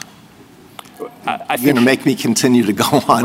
Right. I think that as we go on, I agree that it would seem less plausible that that person would feel that this is actually capturing my true racial identity. But the same is true for any of the other diversity factors that we It's family lore that we have an ancestor who was an American Indian. So I think in that particular circumstance, it would be not accurate for them to say based on I identify as an American Indian because I've always been told that some ancestor back in the old days was an American Indian. Yeah, so I think in that circumstance, it would be very unlikely that that person was telling the truth. And the same is true for, we rely on self-reporting for all the demographic and other characteristics that we ask for. And there's nothing special about the racial identification on that score, Your Honor. Do you get an automatic plus for checking a box? No. That's the whole point, isn't it? That checking the box is not what gets you a point. Right. And I think, one helpful illustration of this point, Your Honor, is, so SFFA's own expert, their own deciles analysis finds that among the most academically qualified students, Asian Americans and white applicants actually have a higher acceptance rate than black students. This is their own expert evidence, and this is discussed at PEDAP 78. As the district court commented, that is a particularly strange result if their characterizations of our admissions process are accurate. Mr. Park, on this issue of when this will end, 9 states have chosen to rely just on race neutral, completely race neutral, with race being not even a small factor anywhere. Not all of them have been as a result of the people voting. It's been the systems themselves choosing this. Isn't that the case in Florida? That's my understanding. In Florida, it's an executive order, and there are many states where it's institution by institution. So Georgia, for example, is... Now, even your adversary said he didn't see the 25 years as a set deadline. It was an expectation. What we know, we have 9 states who have tried it, and in each of them, as I mentioned earlier, white admissions have either remained the same or increased, and clearly, in some institutions, the numbers for underrepresented groups has fallen dramatically, correct? That's my understanding, yes. All right. What we also know in those 20-odd years is that racial disparities has grown dramatically as well. Segregation has grown. The disparity between incomes has grown. And so has the effects of these things in terms of the resources that underrepresented groups receive, correct? I believe that matches much of my understanding, yes. And I understood that the district court found that UNC, on a continuing basis, reassesses its race-neutral factors and is constantly monitoring whether they've reached some form of representation adequate for their system regularly, correct? Yes. And that was your point, which is we can't tell you it's going to end in 2029 or 2030, but we're not just assuming it will continue. We're looking at it regularly to see when it ends, correct?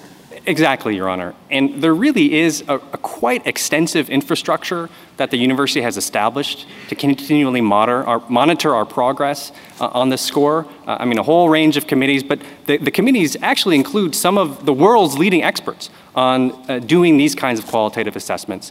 And so it's something that we are continually pursuing. And right now, there are many other projects ongoing for us to try to reach the day where we can find a viable race-neutral alternative. Thank you, counsel.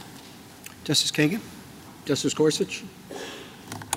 I'd like to ask you just a hypothetical about narrow tailoring, because we're in strict scrutiny land here, and the university has to demonstrate it's narrowly tailored, race is narrowly tailored, and the diversity is the rationale you've asserted before us. Universities also have all kinds of other plus factors they use, like for legacies of alumni, for donors' children, for squash players, we learned there are plus factors, because we need those too. And I guess I'm wondering, suppose a wealthy university, could eliminate those preferences which tend to favor the children of wealthy white parents and achieve diversity without race consciousness. Would strict scrutiny require it to do so? If I may, I'd like to just make a threshold point that those are not, that doesn't match our facts. I understand, counsel, I understand the hypothetical is not your case and you don't like it. Right. I got it. Right. But if you could just take a shot at it. The absolutely critical point, if I could just very quickly, is that it's undisputed that legacy status does not affect I understand, counsel. So, yeah. I do understand, and I appreciate that, okay? I've had to face many hypotheticals at a lecture and I didn't like. Yeah. But let's just take the hypothetical. We're in strict scrutiny. Compelling interest has to be established. Wealthy university, okay? And it still prefers all of these, and give checks to these kinds of persons, not for their academic merit, but because they would bring diversity in the form of a squash team. Or they might bring a new art museum, we heard, for example. Oh, we have to admit that kid because his parents are going to donate an art museum, okay? Suppose the university could achieve race neutrally, just suppose, race neutrally, all of its diversity objectives, if it just eliminated those preferences, would strict scrutiny require it to do so? I would say yes if 3 things are true. All right.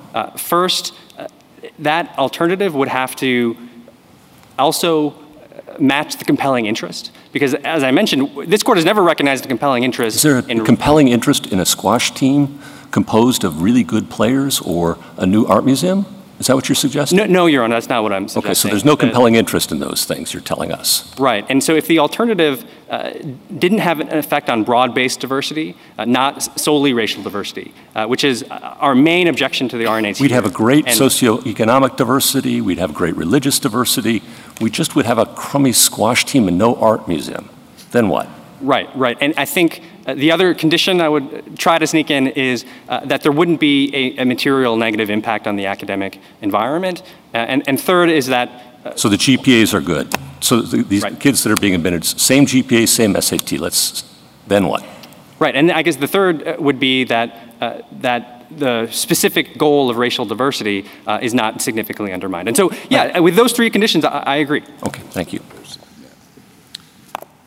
Justice Kavanaugh? How are applicants from Middle Eastern countries classified, from Jordan, Iraq, Iran, Egypt, and the like?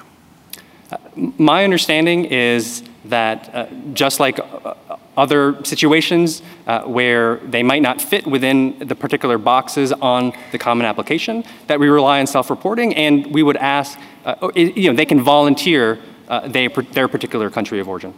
But if they honestly check one of the boxes, which one are they supposed to check? I do not know the answer to that question. What I can say is that if a person from Middle Eastern country self-discloses their country of origin, it would be considered in the same way that we consider any box that matches one of the boxes that's available on the common application, which is it would be an individualized holistic analysis. And I can genuinely say that there would be a similar positive analysis in terms of the contribution that a student like that would contribute. And we do track, in particular, again, after the admissions process, religion and country of origin and that sort of thing. Thank you. Justice Barrett? Just have one more question about endpoint. So, Alan Bakke would have been born into a pre-Brown world, and then we have 25 years, we get to Grutter. Grutter says, we cannot imagine, as I read that language before, this is dangerous. We can't imagine it's going to go on more than another 25 years. And you've been pressed a little bit about what is the endpoint for you. This distance of time, this 50 years since Bakke, suggests accurately, I think, that achieving diversity and diverse student populations in universities has been difficult. What if it continues to be difficult in another 25 years? I take it that because you've repeatedly said that the 25 years is aspirational, and you told Justice Kavanaugh it wasn't a holding, that you don't think that University of North Carolina has to stop in 25 years, at the 2028 mark. So what are you saying when you're up here in 2040? Are you still defending it, like this is just indefinite, it's going to keep going on? I think that Grutter is helpfully self-limiting in that it requires aggressive and enthusiastic adoption of race-neutral alternatives. And I think it's a dial, not a switch. And the progress that we've made since Grutter has shown that at the University of North Carolina, we have dialed it down substantially. The expert evidence in that case, obviously they're different institutions, was that around 70% of the underrepresented minorities in the institution at issue in Grutter, it was determinative that they had a certain racial background. And here the number is far smaller, and we anticipate that we would be able to dial it down to zero. And I think the reason why I feel confident in that is because of Grutter's requirement that we continue exploring doggedly race-neutral alternatives. And even since the record has closed, the University of North Carolina has done so and is continually attempting to monitor it. Thank you. Justice Jackson? Yes. So we've heard a lot about checking the box in the context of the claims that are being made in this case, and I'm concerned that I might be confused about the implications for of that. So first of all, this box is on the common application, right? It's not on North Carolina's form of any sort. Every student who fills out the common application form has the ability. Correct. Okay. And so have you seen one of these forms? Because I don't know if they're in the record in this case. Is the common application in the record somewhere? Yes, it is. I believe it might be completed application, so it might be the sealed appendix. All right. So we have this form that all students who are applying to any college can use. And I understood the form was basically, reduced to tell us about yourself. That you put all sorts of things. It's not a separate piece of paper that says this is about race. It's just who are you And in the context of that, students check and write in all kinds of things. Am I wrong about that? Yes, the form has evolved over time, Okay. and the current form, I can't say for certain the forms that are in the record, but the current form does allow for more self-description, so the student with the background that Justice Kavanaugh mentioned would be able to fully describe. And so any form of race, it's not like we have to care so carefully about what are the categories in there and how anybody, a Caucasian student could check Caucasian. We're just telling who we are as a general matter, right?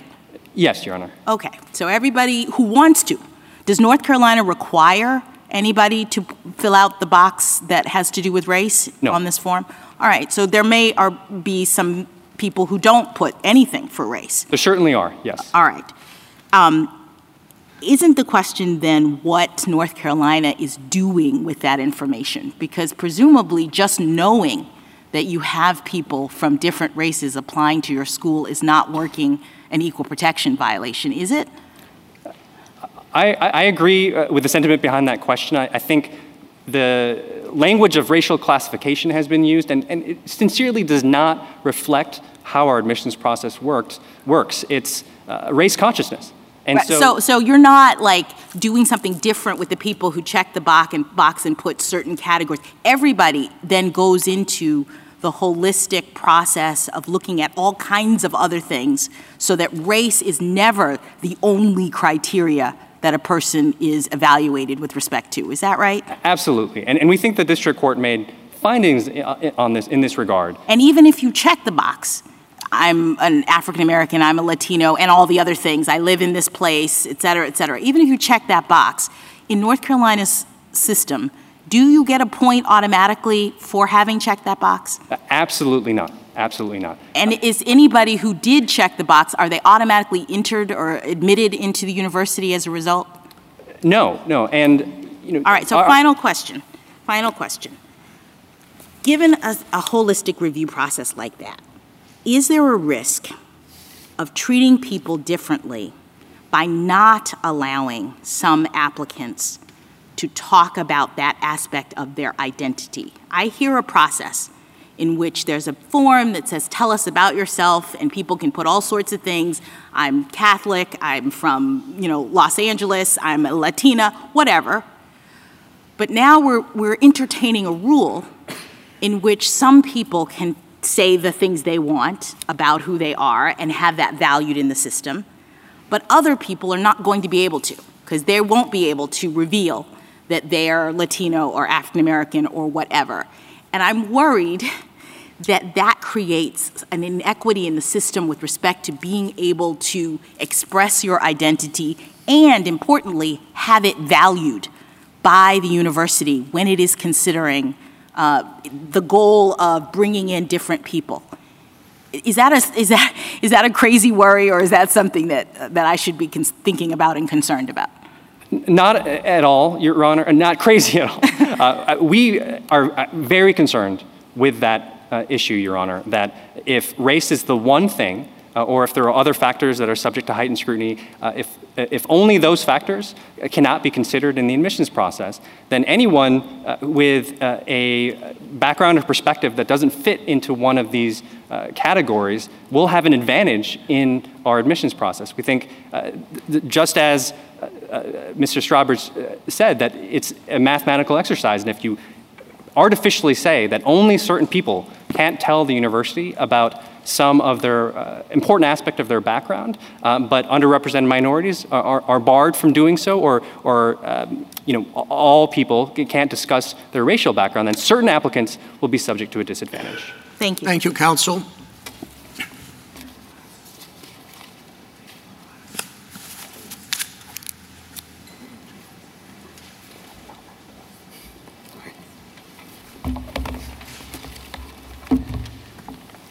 Mr. Hinojosa. Mr. Chief Justice, and may it please the court, this court must stand firm in its commitment to ensuring racial equality and equal opportunity by affirming the Bakke-Grutter framework.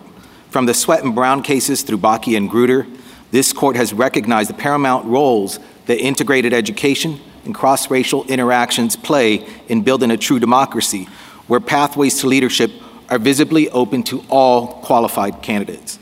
Brown attempted to shut down this nation's terrible caste system, but stark racial inequalities persisted and stunted this nation's growth. Enter Bakke and Grutter, which have helped universities open the doors of opportunities to highly qualified students of color who are often overlooked in a process that typically undervalues their talents and perspectives. Racial diversity and its attending social and academic benefits help all students to be better prepared to work and live together and make this nation better as a whole. We have made progress, but many colleges are not there yet, including UNC, which grapples with over 160 years of exclusion and its present-day effects. I welcome the court's questions. Mr. Hinojosa, if this were a Title VI case and there was an allegation of discrimination against the University of North Carolina, who would bear the burden of coming forward? Is it within the strict scrutiny? No, just Title VI claim of discrimination. A normal claim of intentional discrimination, Exactly. Your Honor. I would understand that the plaintiff would have that burden to demonstrate. To come forward initially, but then when the plaintiff makes his or her showing, then what? What's the duty of what's the burden on the accused? It's not entirely clear from the case law that I'm aware of, Your Honor. Ordinarily, Is there any case where the court has deferred to the university or to the alleged discriminators' policies? So, for example, I don't know whether or not this has been answered directly in Title VI case law. Title VII case law, Your Honor, yes, then the burden would shift to, in that case, it might be the employer. What's interesting here is I cannot think of another area or another case where the court deferred to the alleged discriminator on something as important as compelling interest. We don't do it in Title VI. We don't do it in Title VII. You have McDonnell Douglas. You have Arlington Heights.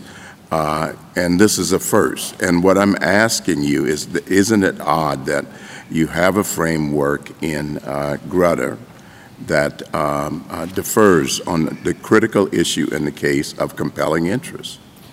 No, Your Honor. I think it's entirely consistent, with this case, with this court's framework in judging strict scrutiny.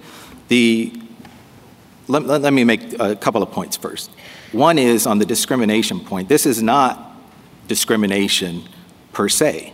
The limited consideration of race in a holistic fashion, as this court has approved, is a limited classification that is subject to strict scrutiny, but that whole strict scrutiny process is trying to filter out whether or not that we have a legitimate purpose for this or not, and whether or not there's a compelling interest that may be sought and achieved, through narrowly tailored means. Let me ask more specifically. If this case involved a school district in Virginia in 1960 that is alleged to be discriminating, would this court defer to its assertion that the races do better if they're segregated? Absolutely not, Your Honor, but that's not this case. This case is about a limited classification involving a compelling interest. That's not what I'm talking about. I'm talking about the court's deference. In that case, the court would put Virginia to the test. In this case, it does not. And I'm asking you why the difference. In this case, Your Honor, it actually is. The burden is the university has a high burden of demonstrating its compliance with this court's standard under strict scrutiny. The only narrow area that this court's framework, as I understand it, has deferred to the university is establishing its objectives. But the whole framework still requires a well-reasoned explanation for seeking for its own compelling interest. It requires the university to demonstrate that there are no race-neutral alternatives that will work about as well. And so that burden is still heavy on the university to demonstrate compliance with this strict scrutiny framework. Mr. Hinojosa, in this case, the petitioner never challenged that diversity was a compelling interest, correct? Their own experts said that racial diversity was an important, compelling interest, didn't it? That's correct, Your Honor, in the trial below. But it doesn't, that deference, whatever it's defined at, didn't stop you or the state from meeting its burden of showing why that was a compelling interest, correct? That's correct. And there's a 155-page opinion in this case based on the facts and based on significant analysis and testimony from the university administration. The court below carefully examined whether the university's articulated interest was clearly identifiable, measurable, and precise, didn't it? Yes, Your Honor. So it's not much deference. I don't even know why that word's being used, correct? That's correct, Your Honor. Now, in terms of that information, you put on extensive evidence about the history of racism in UNC, correct? That's correct, Your Honor, including a history of its own founding to help educate the owner, the children of slave owners. And it went through de jure segregation way after Brown, correct? Yes, Your Honor. Until the 1980s. But you didn't stop there, did you? You presented evidence about the continuing Confederate relics that exist on campus? Yes, Your Honor. The continuing white supremacy marches that still go on? Yes, Your Honor. The racial epithets that underrepresented groups are experiencing to this day? Yes, Your Honor.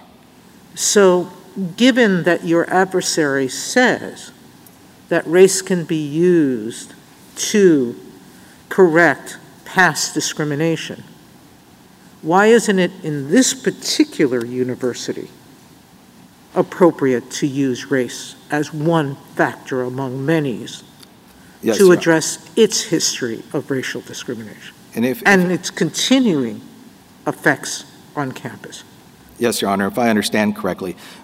I do want to clarify one point, is that we are not suggesting, as I understand the university is not either, is that the limited consideration of race in this case is being used as a remedial order to address that.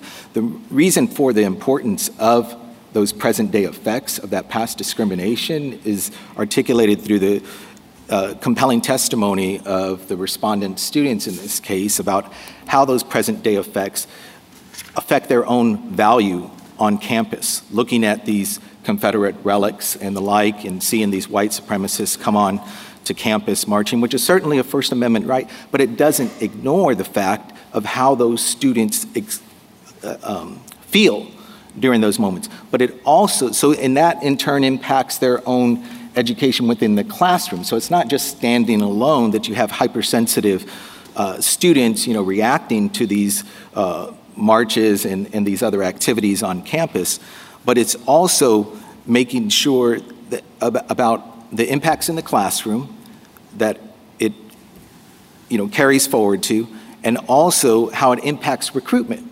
When students of color, and they see less than 100 black males accepted and enrolled at UNC in the 21st century, when they see that and they hear about all of these present-day effects going on, that impacts their own decision on whether or not they might apply, whether or not they might actually end up going to the great university of the University of North Carolina. Counsel, that again is the... If all of the individual incidents and artifacts that you mentioned were not in this case, and if the university were a state university that never practiced segregation, would you say that the case would come out differently? It may, Your Honor, and that's how and why we should not have an across-the-board policy that all of a sudden jettisons the important limited consideration of race that this court has approved. So you would perhaps endorse a system in which a state university in a state that never had de jure segregation would be prohibited from doing what North Carolina is doing? Yes, because the important point here is whether or not the educational benefits of diversity have been established by that particular university. And so here at the University of North Carolina, of course, it matters a lot because it affects recruitment and retention and the like. But at another university where it may not have been, a part of its history, it's still the important piece here is whether or not the university itself can establish its own educational benefits of diversity and satisfy that through narrowly tailored means. The University of Michigan, in the Gritter case, is a good example of that. I won't pretend to know the history of the state of Michigan, and I know that they were fraught with, desegregation problems themselves, within districts, but whether or not that was a remnant of the state's own de jure segregation, I don't know, but that would be a good example. Thank you, counsel. You've mentioned the benefits, of course, in diversity, but amici on the other side have argued that one consequence of the school's consideration of race is that it sends the message that race is something you should consider down the line. In other ways, student activities, other sorts of areas, that they get the message from the beginning, race counts, and they carry that forward into other areas where there may not have been a history of discrimination that would, in your terms, justify it. Do you have a response to that? Yes, Your Honor. The research, and there's some of the research that is shown, and I apologize if the court isn't quite getting here, but what I understand the court is inquiring about is, some of the particular stigma that might be attached to... No, it was the fact that the school is telling students race matters in admissions, and that the students may learn from that lesson that race should matter in other areas where perhaps it doesn't have the same justification as it would have under your view on admissions. Yeah, so 2 points, Your Honor. One is that there's no evidence in this case of the University of North Carolina's own decision to enact race-conscious admissions had led to any negative consequences, much less the negative consequences that you've shared here. Do you know, but this may be an unfair question, is race a consideration in the formation, other types of activities that students are engaged in? I get the sense from the briefs anyway that race permeates a lot of what happens at the university, and you're shaking your head in a way that you don't agree with it. Well, Your Honor, it is a bit of reminds me of a storybook when I was a child, Henny Penny and the Sky is Falling argument, because they're blaming that just about everything is caused by race-conscious admissions. But in fact, if you look at the research, for example, on the issue of stigma, both internal and external stigma, and this is referenced in the AERA brief, it actually shows that race-conscious admissions programs at, universities that have race-conscious admissions programs actually have lesser degree of stigma attached, both internal for the student and external, what they're hearing from other students, than states with bans on... Counsel, I'm sorry. I'm not talking about stigma. I'm talking about student groups taking its cue from the university and saying, we ought to take race into account when whatever we're doing. And again, Your Honor, there's no evidence in this case of how that correlates to any consideration of race at UNC or any other university. Thank you, counsel. Justice Thomas? Mr. Hinojosa, I may be tone deaf when it comes to all these other things that happens on campus about feeling good and all that sort of thing. I'm really interested in a simple thing. What benefits academically are there to your definition or the diversity that you're asserting? Specifically, I know kids feel, you've got studies that show that people feel better and they don't feel isolated, on and on. I'm focusing on what you went to college to do, to learn something. Do you have anything that demonstrates that? Yes, Your Honor. And you're asking for the specific educational benefits of diversity? Yes. Those would include, for example, fostering innovation. And there's plenty of testimony in this case from chemists, professors at UNC and from students themselves who have understood the importance of diversity in helping to foster innovation, to broaden perspectives, engaging in students. And this is all the way harkens back to the Sweat v. Painter case and the McLaurin cases, where they acknowledge that racial interactions and dialogue between students helps better prepare them for the world that they're going to work and live in. There is the reducing stereotypes.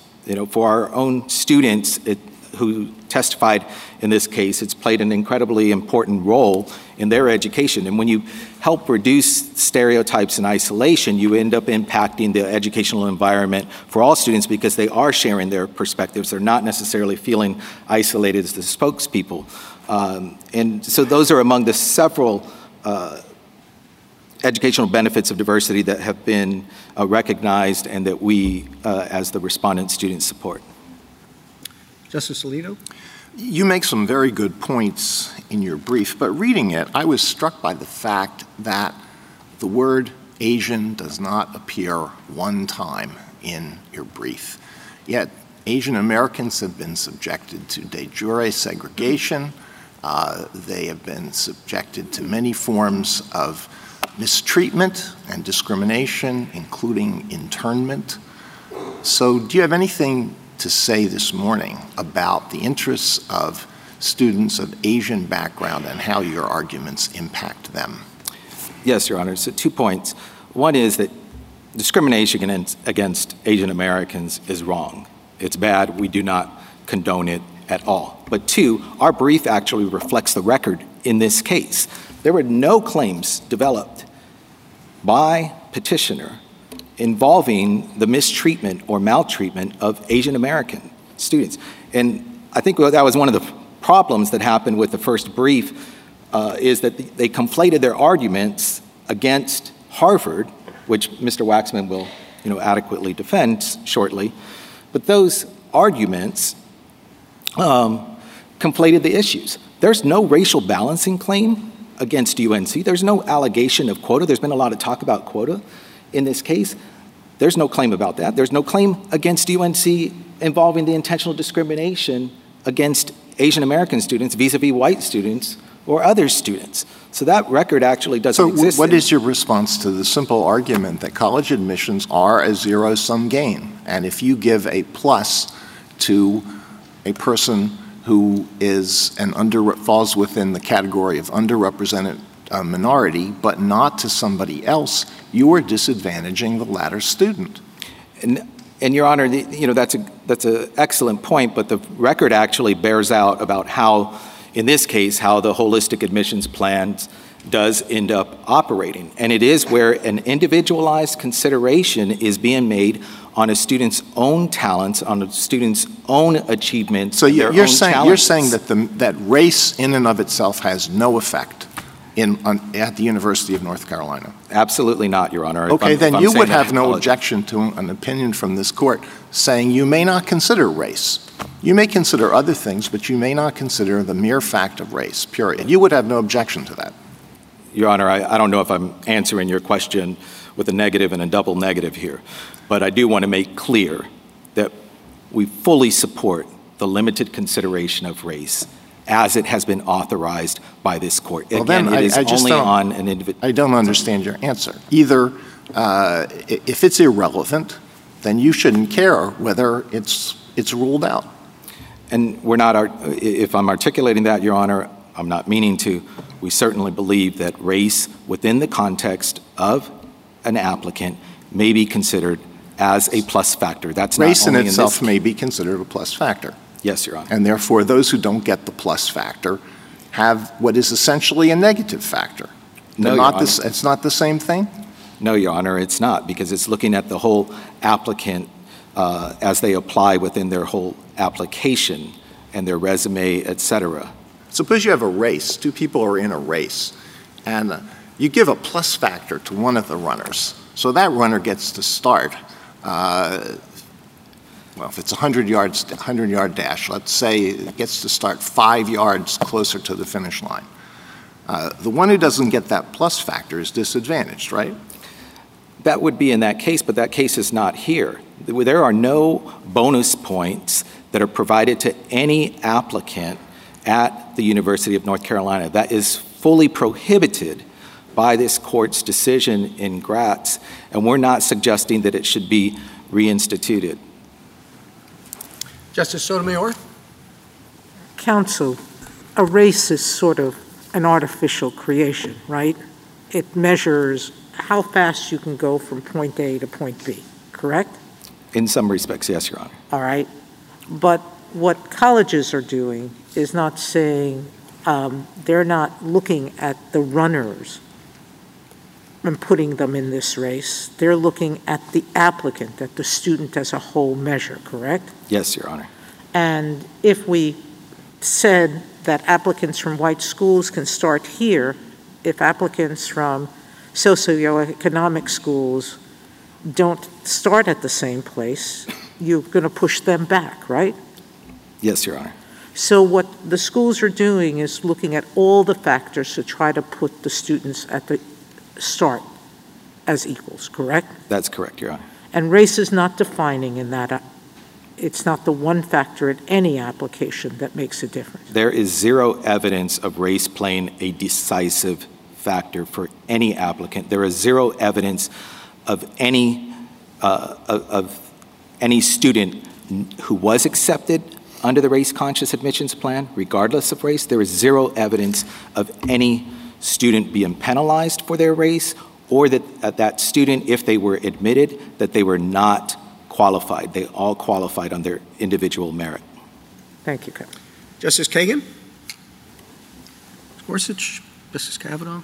Justice Barrett? One question. One difference between your brief and your position and the University of North Carolina's is that from the student's perspective, and you were getting at this in some of your answers to Justice Sotomayor early on about Confederate statues and the presence of white supremacist groups, is that from the student perspective, students, the educational benefit to the students might be in the form of counteracting feelings of isolation, sticking out, not being supported. In light of that, I'm wondering if you have anything to say about affinity groups and affinity housing. I think one thing, at least insofar as I'm aware, at the time Grutter was decided, and certainly Bakke, that kind of a phenomenon where you have groups, say, where, black students and allies can live, or, black student groups, same for, Hispanic groups, et cetera, was not a phenomenon that was around then. And I think one of the benefits is that it allows minority students to band together to reduce some of the feelings of isolation that you've been talking about. Do your clients have a position on that, and whether that would be, because whatever we say, or however broadly we wrote this opinion, that rationale about the educational benefits of diversity presumably might have some bearing on those questions that are post-admission questions. Yes, Your Honor. So, those do invite, very difficult questions, and I think that's how and why a potential colorblind ruling from this court, may disrupt things even further, but also about how, certain conditions may apply on a case-by-case basis. So may not be making too much sense with what I just said there. But, in the terms of affinity groups, for example, research shows that affinity groups have incredible benefits, not just, for its own members, but in helping the broader community understand, for example, racial and cultural issues, that they might raise. It's not my understanding that there are any affinity groups, especially, for example, black student associations, that I'm really thinking mostly about affinity students. housing. And I understand Chapel Hill does not have it, but UNC Wilmington does. Would your clients have a position on affinity housing? I do not know, Your Honor. Okay, thank you. Thank you. Justice Jackson? Can I just quickly return to Justice Alito's hypothetical, which I think is a little bit helpful in trying to pinpoint a problem that I've been having. It seems from the race hypothetical that if there was only one basis for giving someone a boost, and that basis was race, then I see disadvantage absolutely to anyone else who's not an underrepresented minority who can get that boost. But I understood that we have here a program in which there are at least 40 different bases for being able to get a boost. And not everybody who is an underrepresented minority gets a boost. So it's really hard to figure out if anyone is being disadvantaged in a system like that. And that's where I was worried about standing, because I'm trying to understand how the system is operating to actually advantage minorities in a way that is harmful to anyone else in this system. Yeah, and I think that attributes to the careful cue that UNC has taken to this court's decisions in Fisher 2, making sure, universities find themselves in this Goldilocks problem about, considering it too much or too little. The university. But there are other considerations is the point. Everyone can get a boost for all sorts of reasons. Minorities don't automatically get a boost under this system. So it's hard to know whether anyone's being disadvantaged from the mere fact that a minority could get a boost in this environment, right?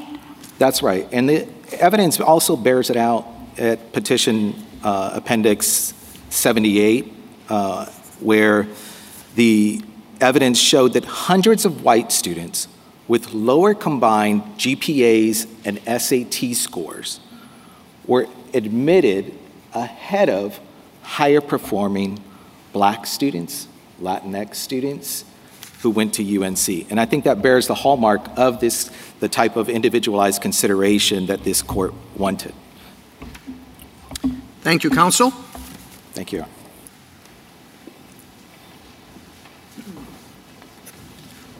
General Prelogar. Mr. Chief Justice, and may it please the court. For decades, this court has rightly recognized that student body diversity is a compelling interest that can justify limited consideration of race in university admissions.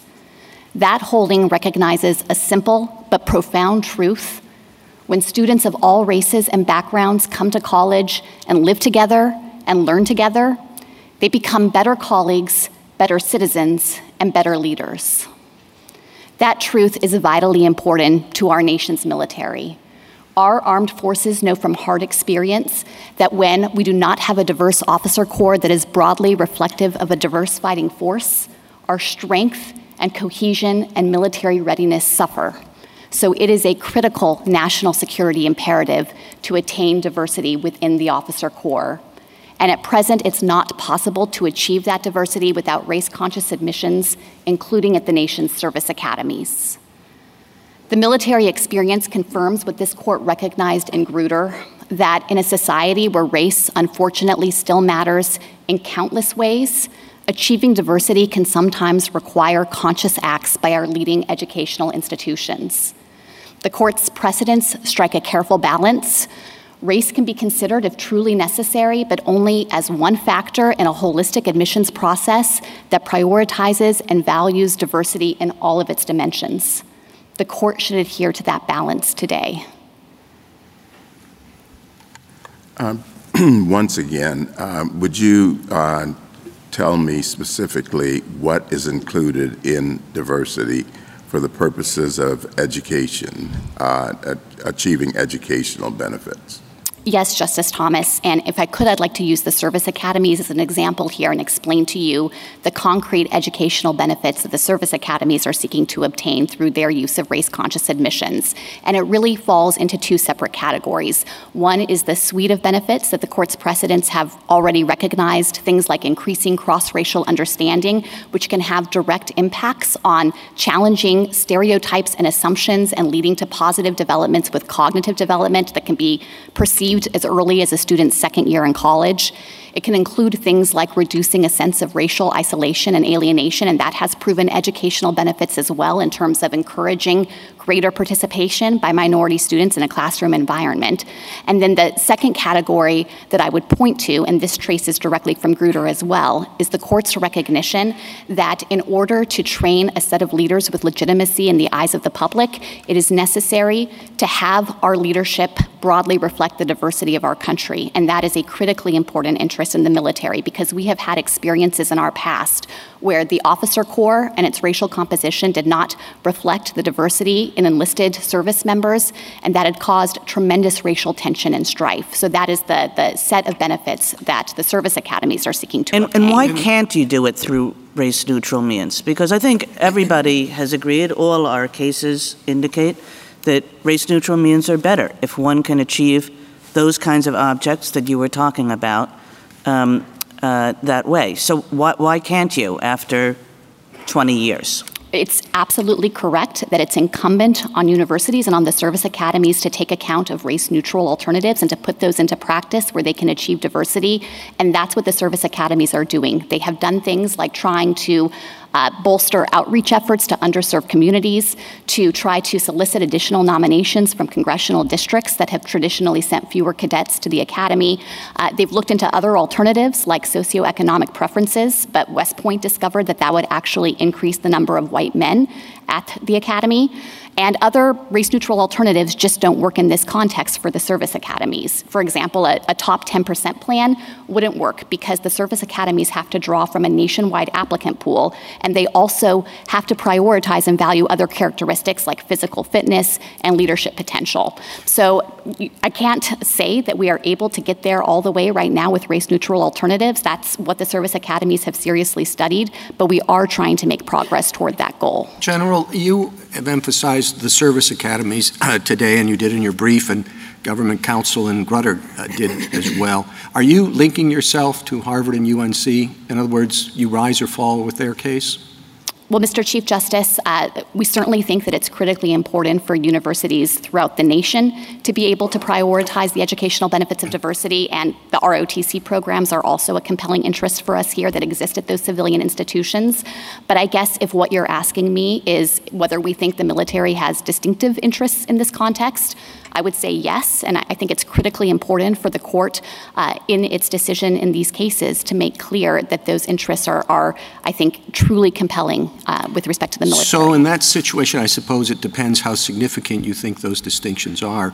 It might make sense for us not to decide the service academy issue in this case? Well, I would certainly ask the court to take account of those distinctive interests and I think to recognize the compelling interest and the critical national security interest that I think. I guess I'm saying I would have thought that you might want to distinguish yourself in order to preserve arguments that are particularly applicable, if there are such arguments, to the service academies, rather than take the position here, which is you're going to be bound by whatever we say with respect to the other universities. Well, it is critically important to the military to be able to achieve diverse student bodies in the service academies, but it's also critically important because actually more officers come from ROTC programs to try to protect and preserve space for universities to also achieve the educational benefits of diversity and provide the path to leadership that inhere in those programs as well. What about a college that doesn't have an ROTC program? I'm sorry, Justice Alito, I didn't hear that. Yeah, what about a college that does not have an ROTC program? Would a plan that would be permissible at a college that has a program be impermissible at the latter, at the one that doesn't have the ROTC program? We're not asking the court to draw that distinction, and our interest here, I think, does extend more broadly to other federal agencies, to the federal government's employment practices itself, and to having a set of leaders in our country who are trained to succeed in diverse environments. Well, then I don't understand the relevance of what you're saying about the link between college education, either at a service academy or a school with an ROTC program, and the needs of the military. If it doesn't matter whether the school has no ROTC program and therefore trains no officers.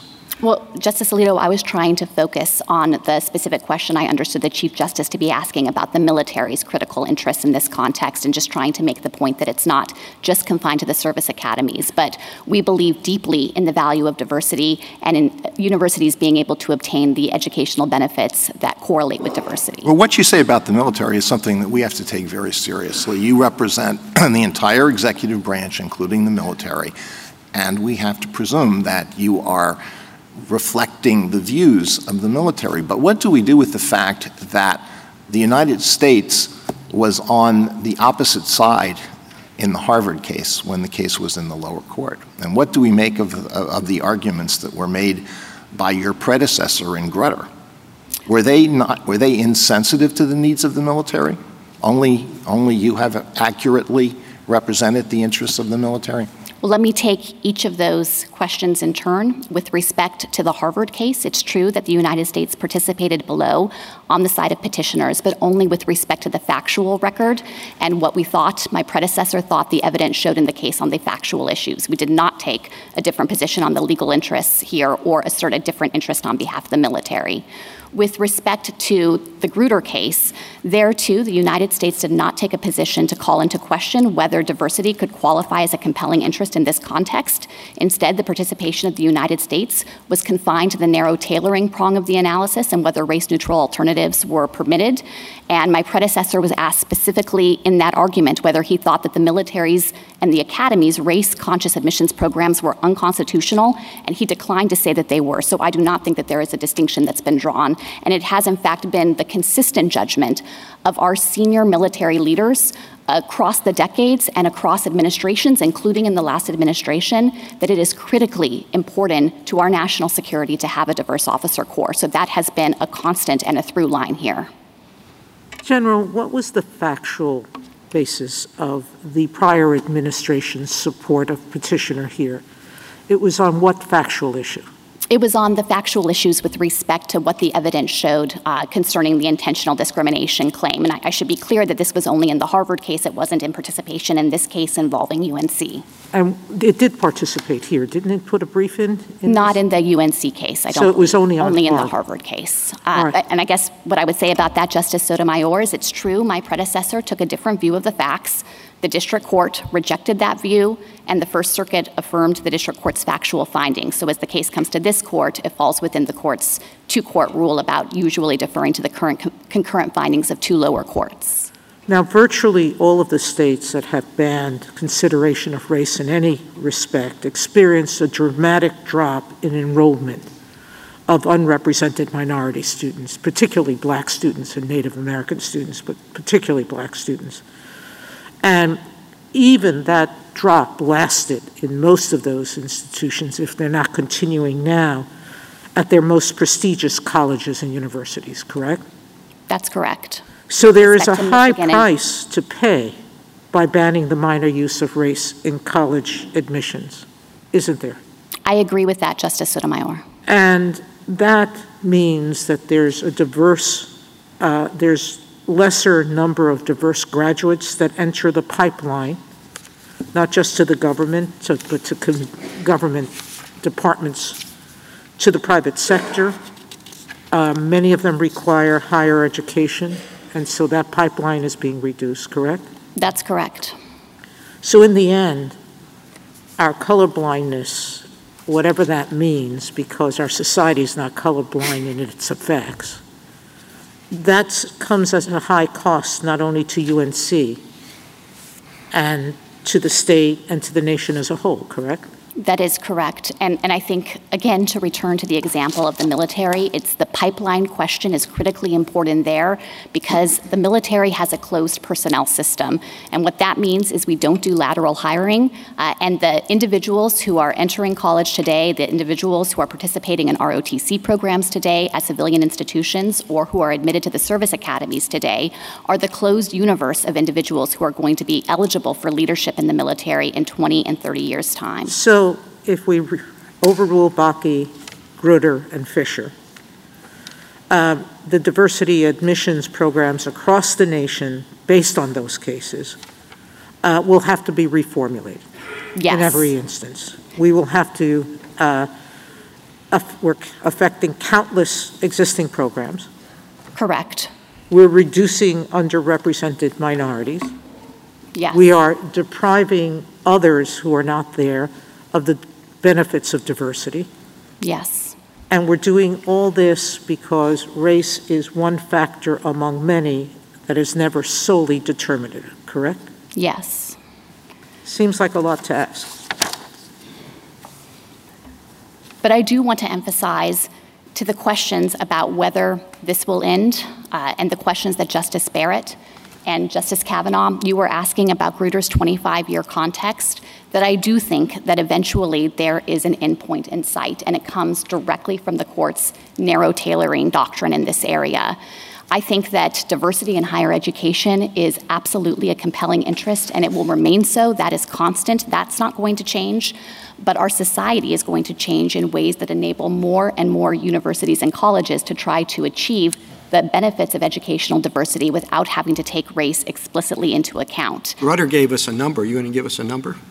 I can't give you a precise number, Mr. Chief Justice, but I can say that I think that our society has made some progress toward that goal. And there are states today that do not take account of race in college admissions. There are universities that don't take account in college admissions, and some of those institutions have still been able to achieve diverse student bodies. And so we are not here to suggest that every college and university in the country needs to have race-conscious admissions in order to achieve these goals. The fact that there's been progress along these lines, I think, shows that Grutter is working. It shows that as our society continues to make additional progress, this court's observation there will come to fruition, that we will still be able to achieve those benefits, but we don't need to explicitly take account of race to get there. That's very different from what Justice O'Connor said. She said race-conscious admissions programs must be limited in time. That was a requirement. So that part of Grutter should be disregarded?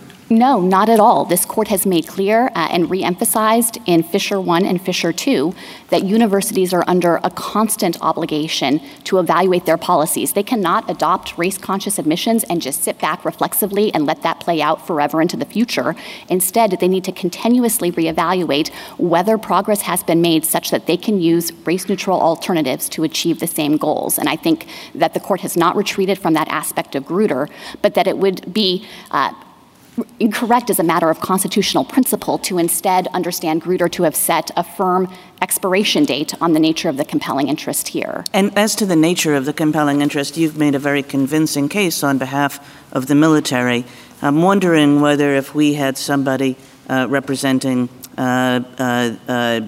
law firms or representing medical facilities or representing businesses in America or representing any of the wide variety of institutions that are critical to the well-being of this country, whether they might make a similar case. Obviously, the particularities would differ, but that the essential nature of the argument would be the same.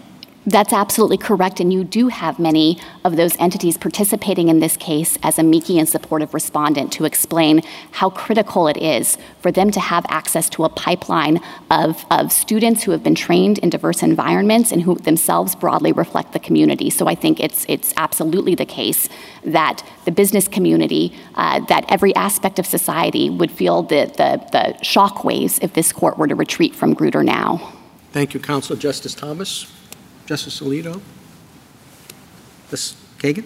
I want to ask on a completely different question, but one notable thing about the argument here is that on both sides there's been very little discussion of what originalism suggests about this question. And so I just want to ask, what would a committed originalist think about the kind of race consciousness that's at issue here? I think that an originalist would think that this is clearly consistent with the original understanding of the 14th Amendment. The universities have come forward with powerful evidence that surrounding the time of enactment of the 14th Amendment, there were federal and state laws that took race into account for purposes of trying to achieve the central premise of the 14th Amendment to bring African American citizens to a point of equality in our society. And I think what's so notable, if the court is focused on history here, is that petitioner has come forward with essentially no history to support this colorblind interpretation of the Constitution that would make all racial classifications automatically unconstitutional. There's nothing in history to support that, and it takes aim not only most directly at cases like Bakke and Grutter and Gratz and Fisher in this case, but also at the court's entire structure here of applying strict scrutiny, specifically to take into account when a racial classification might serve a compelling interest and be necessary to achieve that interest. Justice Gorsuch? I'd like to focus for a moment on the statutory questions, one I raised earlier. I'd like your thoughts on it. We have both a constitutional claim but also a statutory claim, Title VI. And I understand our precedents have often conflated the two. But put that aside for the moment. Justice Stevens made a powerful argument in Bakke that whatever the 14th Amendment permits or does not permit, Title VI's language is plain and clear, just as Title VII is. And Title VII does not permit discrimination on the basis of sex, and Title VI does not permit discrimination on the basis of race. Can you help me with that? Sure, Justice Gorsuch. So I think that the court in Bakke and Grutter correctly interpreted Title VI. The statute where did Justice Stevens err? in not recognizing that the term discrimination in this context is ambiguous. And I think that the legislative history, therefore, carries force in this context. We didn't find it ambiguous in Bostock. Why should we find it ambiguous now? Well, I think that the statute doesn't define. Were we wrong in Bostock? No, I'm not suggesting that. But Justice Gorsuch, I know you asked me to put to the side that the court has already resolved this issue. I just would emphasize All right, you're going that to go back to that. We're talking about a statute here. Statutory stare decisis considerations have their greatest force. Congress has never overturned this court's interpretation of Title VI. Petitioners aren't asking this court to revisit its interpretation of Title VI. On the text, though, do you have anything else? I would point to the ambiguity in the term discrimination. Okay. But it's not ambiguous in Title VII? No, and we respect this court's decision in Bostock. It's just ambiguous in Title VI, the same word. This court has held that multiple times. Okay. What do we say to Asian Americans who there's a veritable cottage industry, we're told by the briefs, that they are encouraging Asian applicants to avoid and beat, quote, Asian quotas? That's how they perceive it. Is that an important consideration? And that they tell applicants, coaches tell applicants to disguise their backgrounds and their names to the extent possible in order to secure what they view as an even footing in the admissions process? I find those accounts appalling. They are not permitted under the Constitution. It's very clear that racial identity cannot be treated as a negative. That would be intentional discrimination. It's prohibited under equal protection. It's prohibited under Title VI, and Grutter does not countenance it. So to the extent that is happening at any educational institution around this country, it's unlawful, and the university should be held accountable for it. Thank you. Justice Kavanaugh? I understand your point about the race-conscious decision-making being allowed in certain circumstances under the Equal Protection Clause. Certainly precedent in the school desegregation cases allows that as well, and so does Bakke, obviously. And you read Justice Marshall's opinion in Bakke, and that's a very forceful and compelling explanation of why that is so important and why that was, in his view, necessary for some time. But even in Bakke, Justice Blackmun was saying there must be a time limit. He said, I hope 10 years. This was in 1978. And he then said that hope is a slim one. And then you got to Grutter. And that was a very similar argument to this one. And we've talked about, just pick up on the Chief Justice's question, the reference there, I think, was because Justice O'Connor's majority opinion was concerned about indefinite extension. And you've said, don't worry about that. How will we know when the time has come? The time will be here when universities are able to enroll diverse student bodies without having to take explicit account of race in the admissions process. So if I can just break that down, I think what you're saying, but correct me if you disagree, is that when race-neutral alternatives produce a sufficient percentage of underrepresented minority students in the student body. Is that an accurate translation? Yes, and it allows for meaningful representation and meaningful diversity on those campuses. Okay, and what, I use the word sufficient, used meaningful, but what number? So I think that it's not reducible to a precise number or percentage. The court has made clear, and just recently in Fisher 2 considered exactly this question and made clear that, of course, there aren't quotas or specific numerical thresholds that need to be reached. That's not the right way to think about the diversity interest in this context. Now, I don't want to suggest that demographics are wholly irrelevant here. The court has also said in Grutter and then reiterated in Fisher that numbers can remain relevant for purposes of trying to measure whether there's truly a meaningful opportunity, for example, to have cross-racial interactions. But if you don't have a number, and I understand why it's difficult, and I understand the problems with that, I get all that, but if you don't have something measurable, it's going to be very hard for this court if we're called upon 10 years from now or 20 years from now. It's going to be, this is a bit of a replay of the Grutter argument, but if we come back to it, okay, are we there yet? What do we look at? You're saying meaningful opportunity. I don't know exactly what that means. I don't know how the schools will know when they have to, when they've, when the race-neutral alternative could get them close enough, or it has to meet some threshold. I don't know what meaningful means. I know what it means in terms of what you're describing. I don't know how it translates to looking at the composition of a student body achieved through race-neutral alternatives and says, yes, that gives them meaningful opportunity. And I don't know how educators are going to make that decision. So any help you can provide on that, I would appreciate. Sure, and I think that it's going to be tied to the direct educational benefits that the university has articulated that it's trying to achieve, and those can be measured. I would point to, I think, 3 overarching categories or ways to try to measure progress toward the goal. The first can be quantitative or objective evidence. I'll use the service academies again as another example. One of the things they have looked at and measured is the disparities in graduation and attrition rates. And the Coast Guard Academy, for example, discovered when it went to Congress in the early 2000s to try to ask Congress to lift the ban on the use of race in admissions, which Congress did in 2010.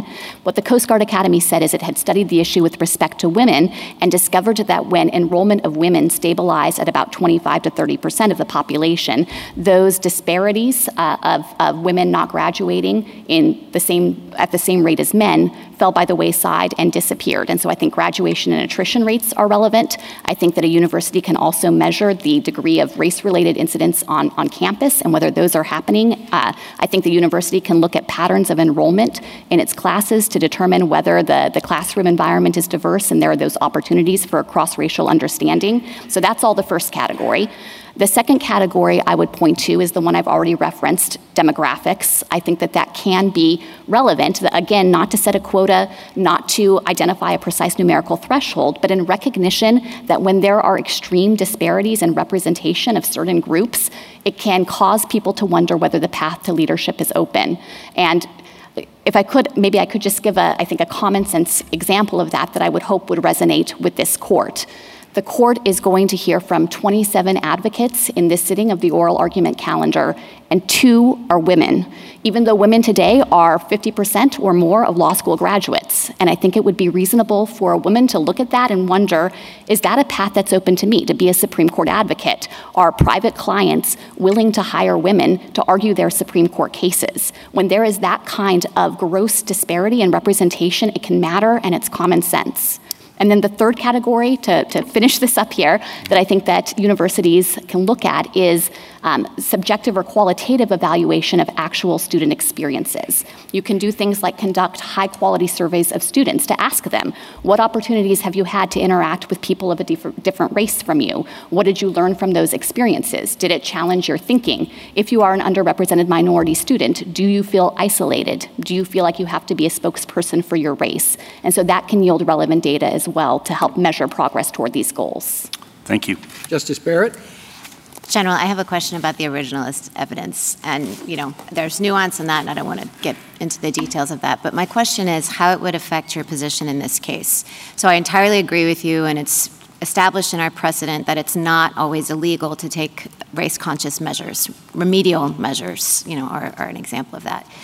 Do you agree, though, on your understanding of the originalist evidence that strict scrutiny, and obviously we didn't think about scrutiny in those days, but it's not accurate to say, I agree with you, when you look at the originalist evidence, that it was always colorblind, that some race-conscious measures were permitted, at least in a remedial sense, right? And desegregation is an example of that. So the question is, under what circumstances have those remedial measures been permitted? And, that's a Section 5 question. How would that originalist evidence affect your case? If you were writing on a blank slate, would you say that university affirmative action programs don't implicate the 14th Amendment? Or are you saying that they just very plainly would satisfy our modern tiers of scrutiny because the interest is compelling, even if we didn't have Bakke, Grutter, Fisher, et cetera? I think that because they involve racial classifications, it is necessary to test them under strict scrutiny. And so we're not suggesting that under an originalist case, they would just be automatically exempt. I think the court has rightly recognized in this context that any time a racial classification is used, you want to subject that to the most searching scrutiny in order to test for whether it could possibly be justified based on compelling interest, and also, of course, to push on narrow tailoring.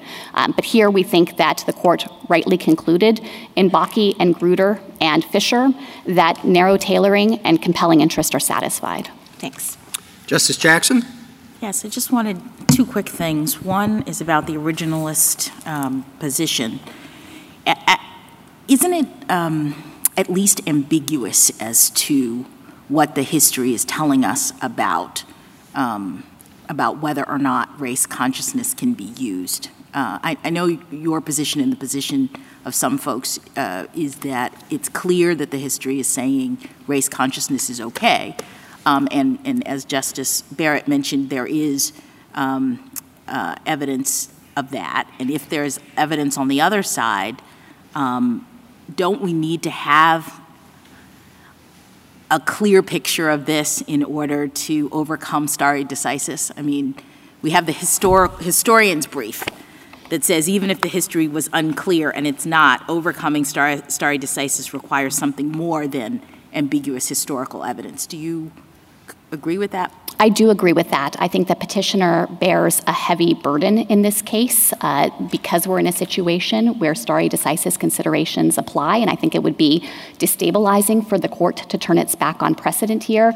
And I think what can undoubtedly be said about history, although there are some complications in the record, what is undoubtedly true is that petitioner has not been able to point to any clear history to support the notion that racial classifications were automatically and invariably unconstitutional. And finally, is there some connection between how race is being used and the concerns that some of my colleagues have about the amount of time?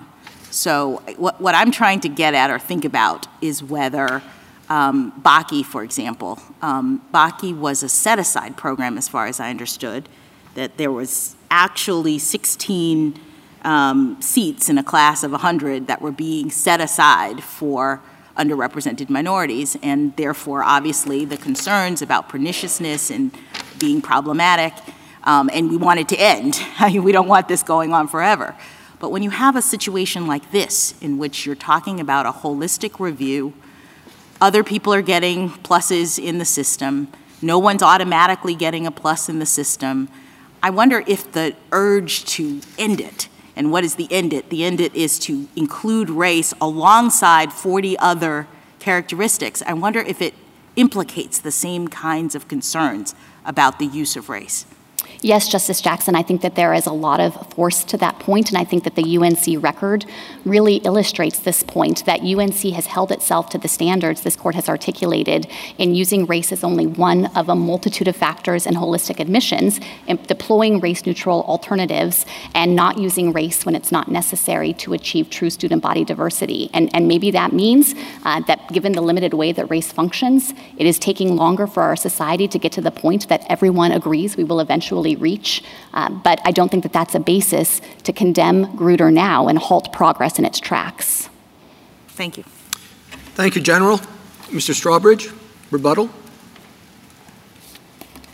Thank you, Mr. Chief Justice. I'm going to try to make 4 points here. First, with respect to the military, the United States brief on that is long on assertions that race-neutral alternatives are not available to it and would not work, but not actually long on any evidence of that fact. We don't know precisely what race-neutral alternatives they have looked at. We don't know what has been tried. We don't know what else could be available to them, especially with the fact that they can draw on appointments from the enlisted ranks, as well as from prep schools. The only actual information we have about how race-neutral alternatives might work in the military academy setting is the Coast Guard when it was race-neutral. The last year that the Coast Guard was not using race as a factor in admissions, it expanded race-neutral recruiting and other pipeline initiatives, and it obtained underrepresented minority enrollment within 2 points of the Air Force Academy and West Point, which were using race as an admissions factor. Nor is there any evidence to suggest that the ROTC candidates who come from Texas and A&M and Florida and California and Michigan are less diverse, let alone have received fewer benefits of educational diversity than those who come from UNC. With respect to the originalism point, obviously we think that our reading is consistent with the originalist reading. The best source on this is actually the United States brief in the Brown re-argument hearing. It has actually the most complete survey of information about the meaning of the 14th Amendment, and it concludes on page 65 of that brief that a general understanding of the broad scope of the 14th Amendment when it was enacted is that it would, quote, prohibit legal distinctions based on race or color. That is our position. That was the position in Brown. It's the position that prevailed today. There is an assertion that California and Michigan have seen their white enrollment go up since they discarded the use of race. That is not true. In Michigan, underrepresented minority is actually higher today than it was during race-conscious admissions. Additionally, Asian American admissions have gone up 6 points. Asian Americans are not white. It's necessary that the white share of the class has gone down. At California, the most recent, or the 2021 class at California, and there was testimony about this in the trial record, Berkeley is 19% white, it's 15% Mexican American, it's 5% other Hispanic, it's 16% Chinese American, it's 4% Vietnamese, it's 4% Korean, and it's 4% black. And we are told that the students there are somehow being deprived the educational benefits of diversity or are being deprived a diverse environment. I don't think that's correct. Finally, with respect to my friend from UNC, he insisted that they were committed as close as they could to exploring race-neutral alternatives and having an endpoint. There was no criteria described to this court by which one could ever conclude that their interest in obtaining educational benefits had been satisfied. There was a reference to climate surveys, but the director of admissions testified at trial that he had not looked at a climate survey in 10 years. There was no plan ever to consider sunsetting their use of race. There was never even a serious effort in the office to measure what the effect of race was in their current admissions program, even though they had done so for gender, for legacy status, and for time of application. I don't think that's consistent with a university that's actually committed to moving off of race. The fact that the district court found this all survived strict scrutiny under Grutter is a reason to overrule Grutter. Thank you, counsel. Counsel, the case is submitted.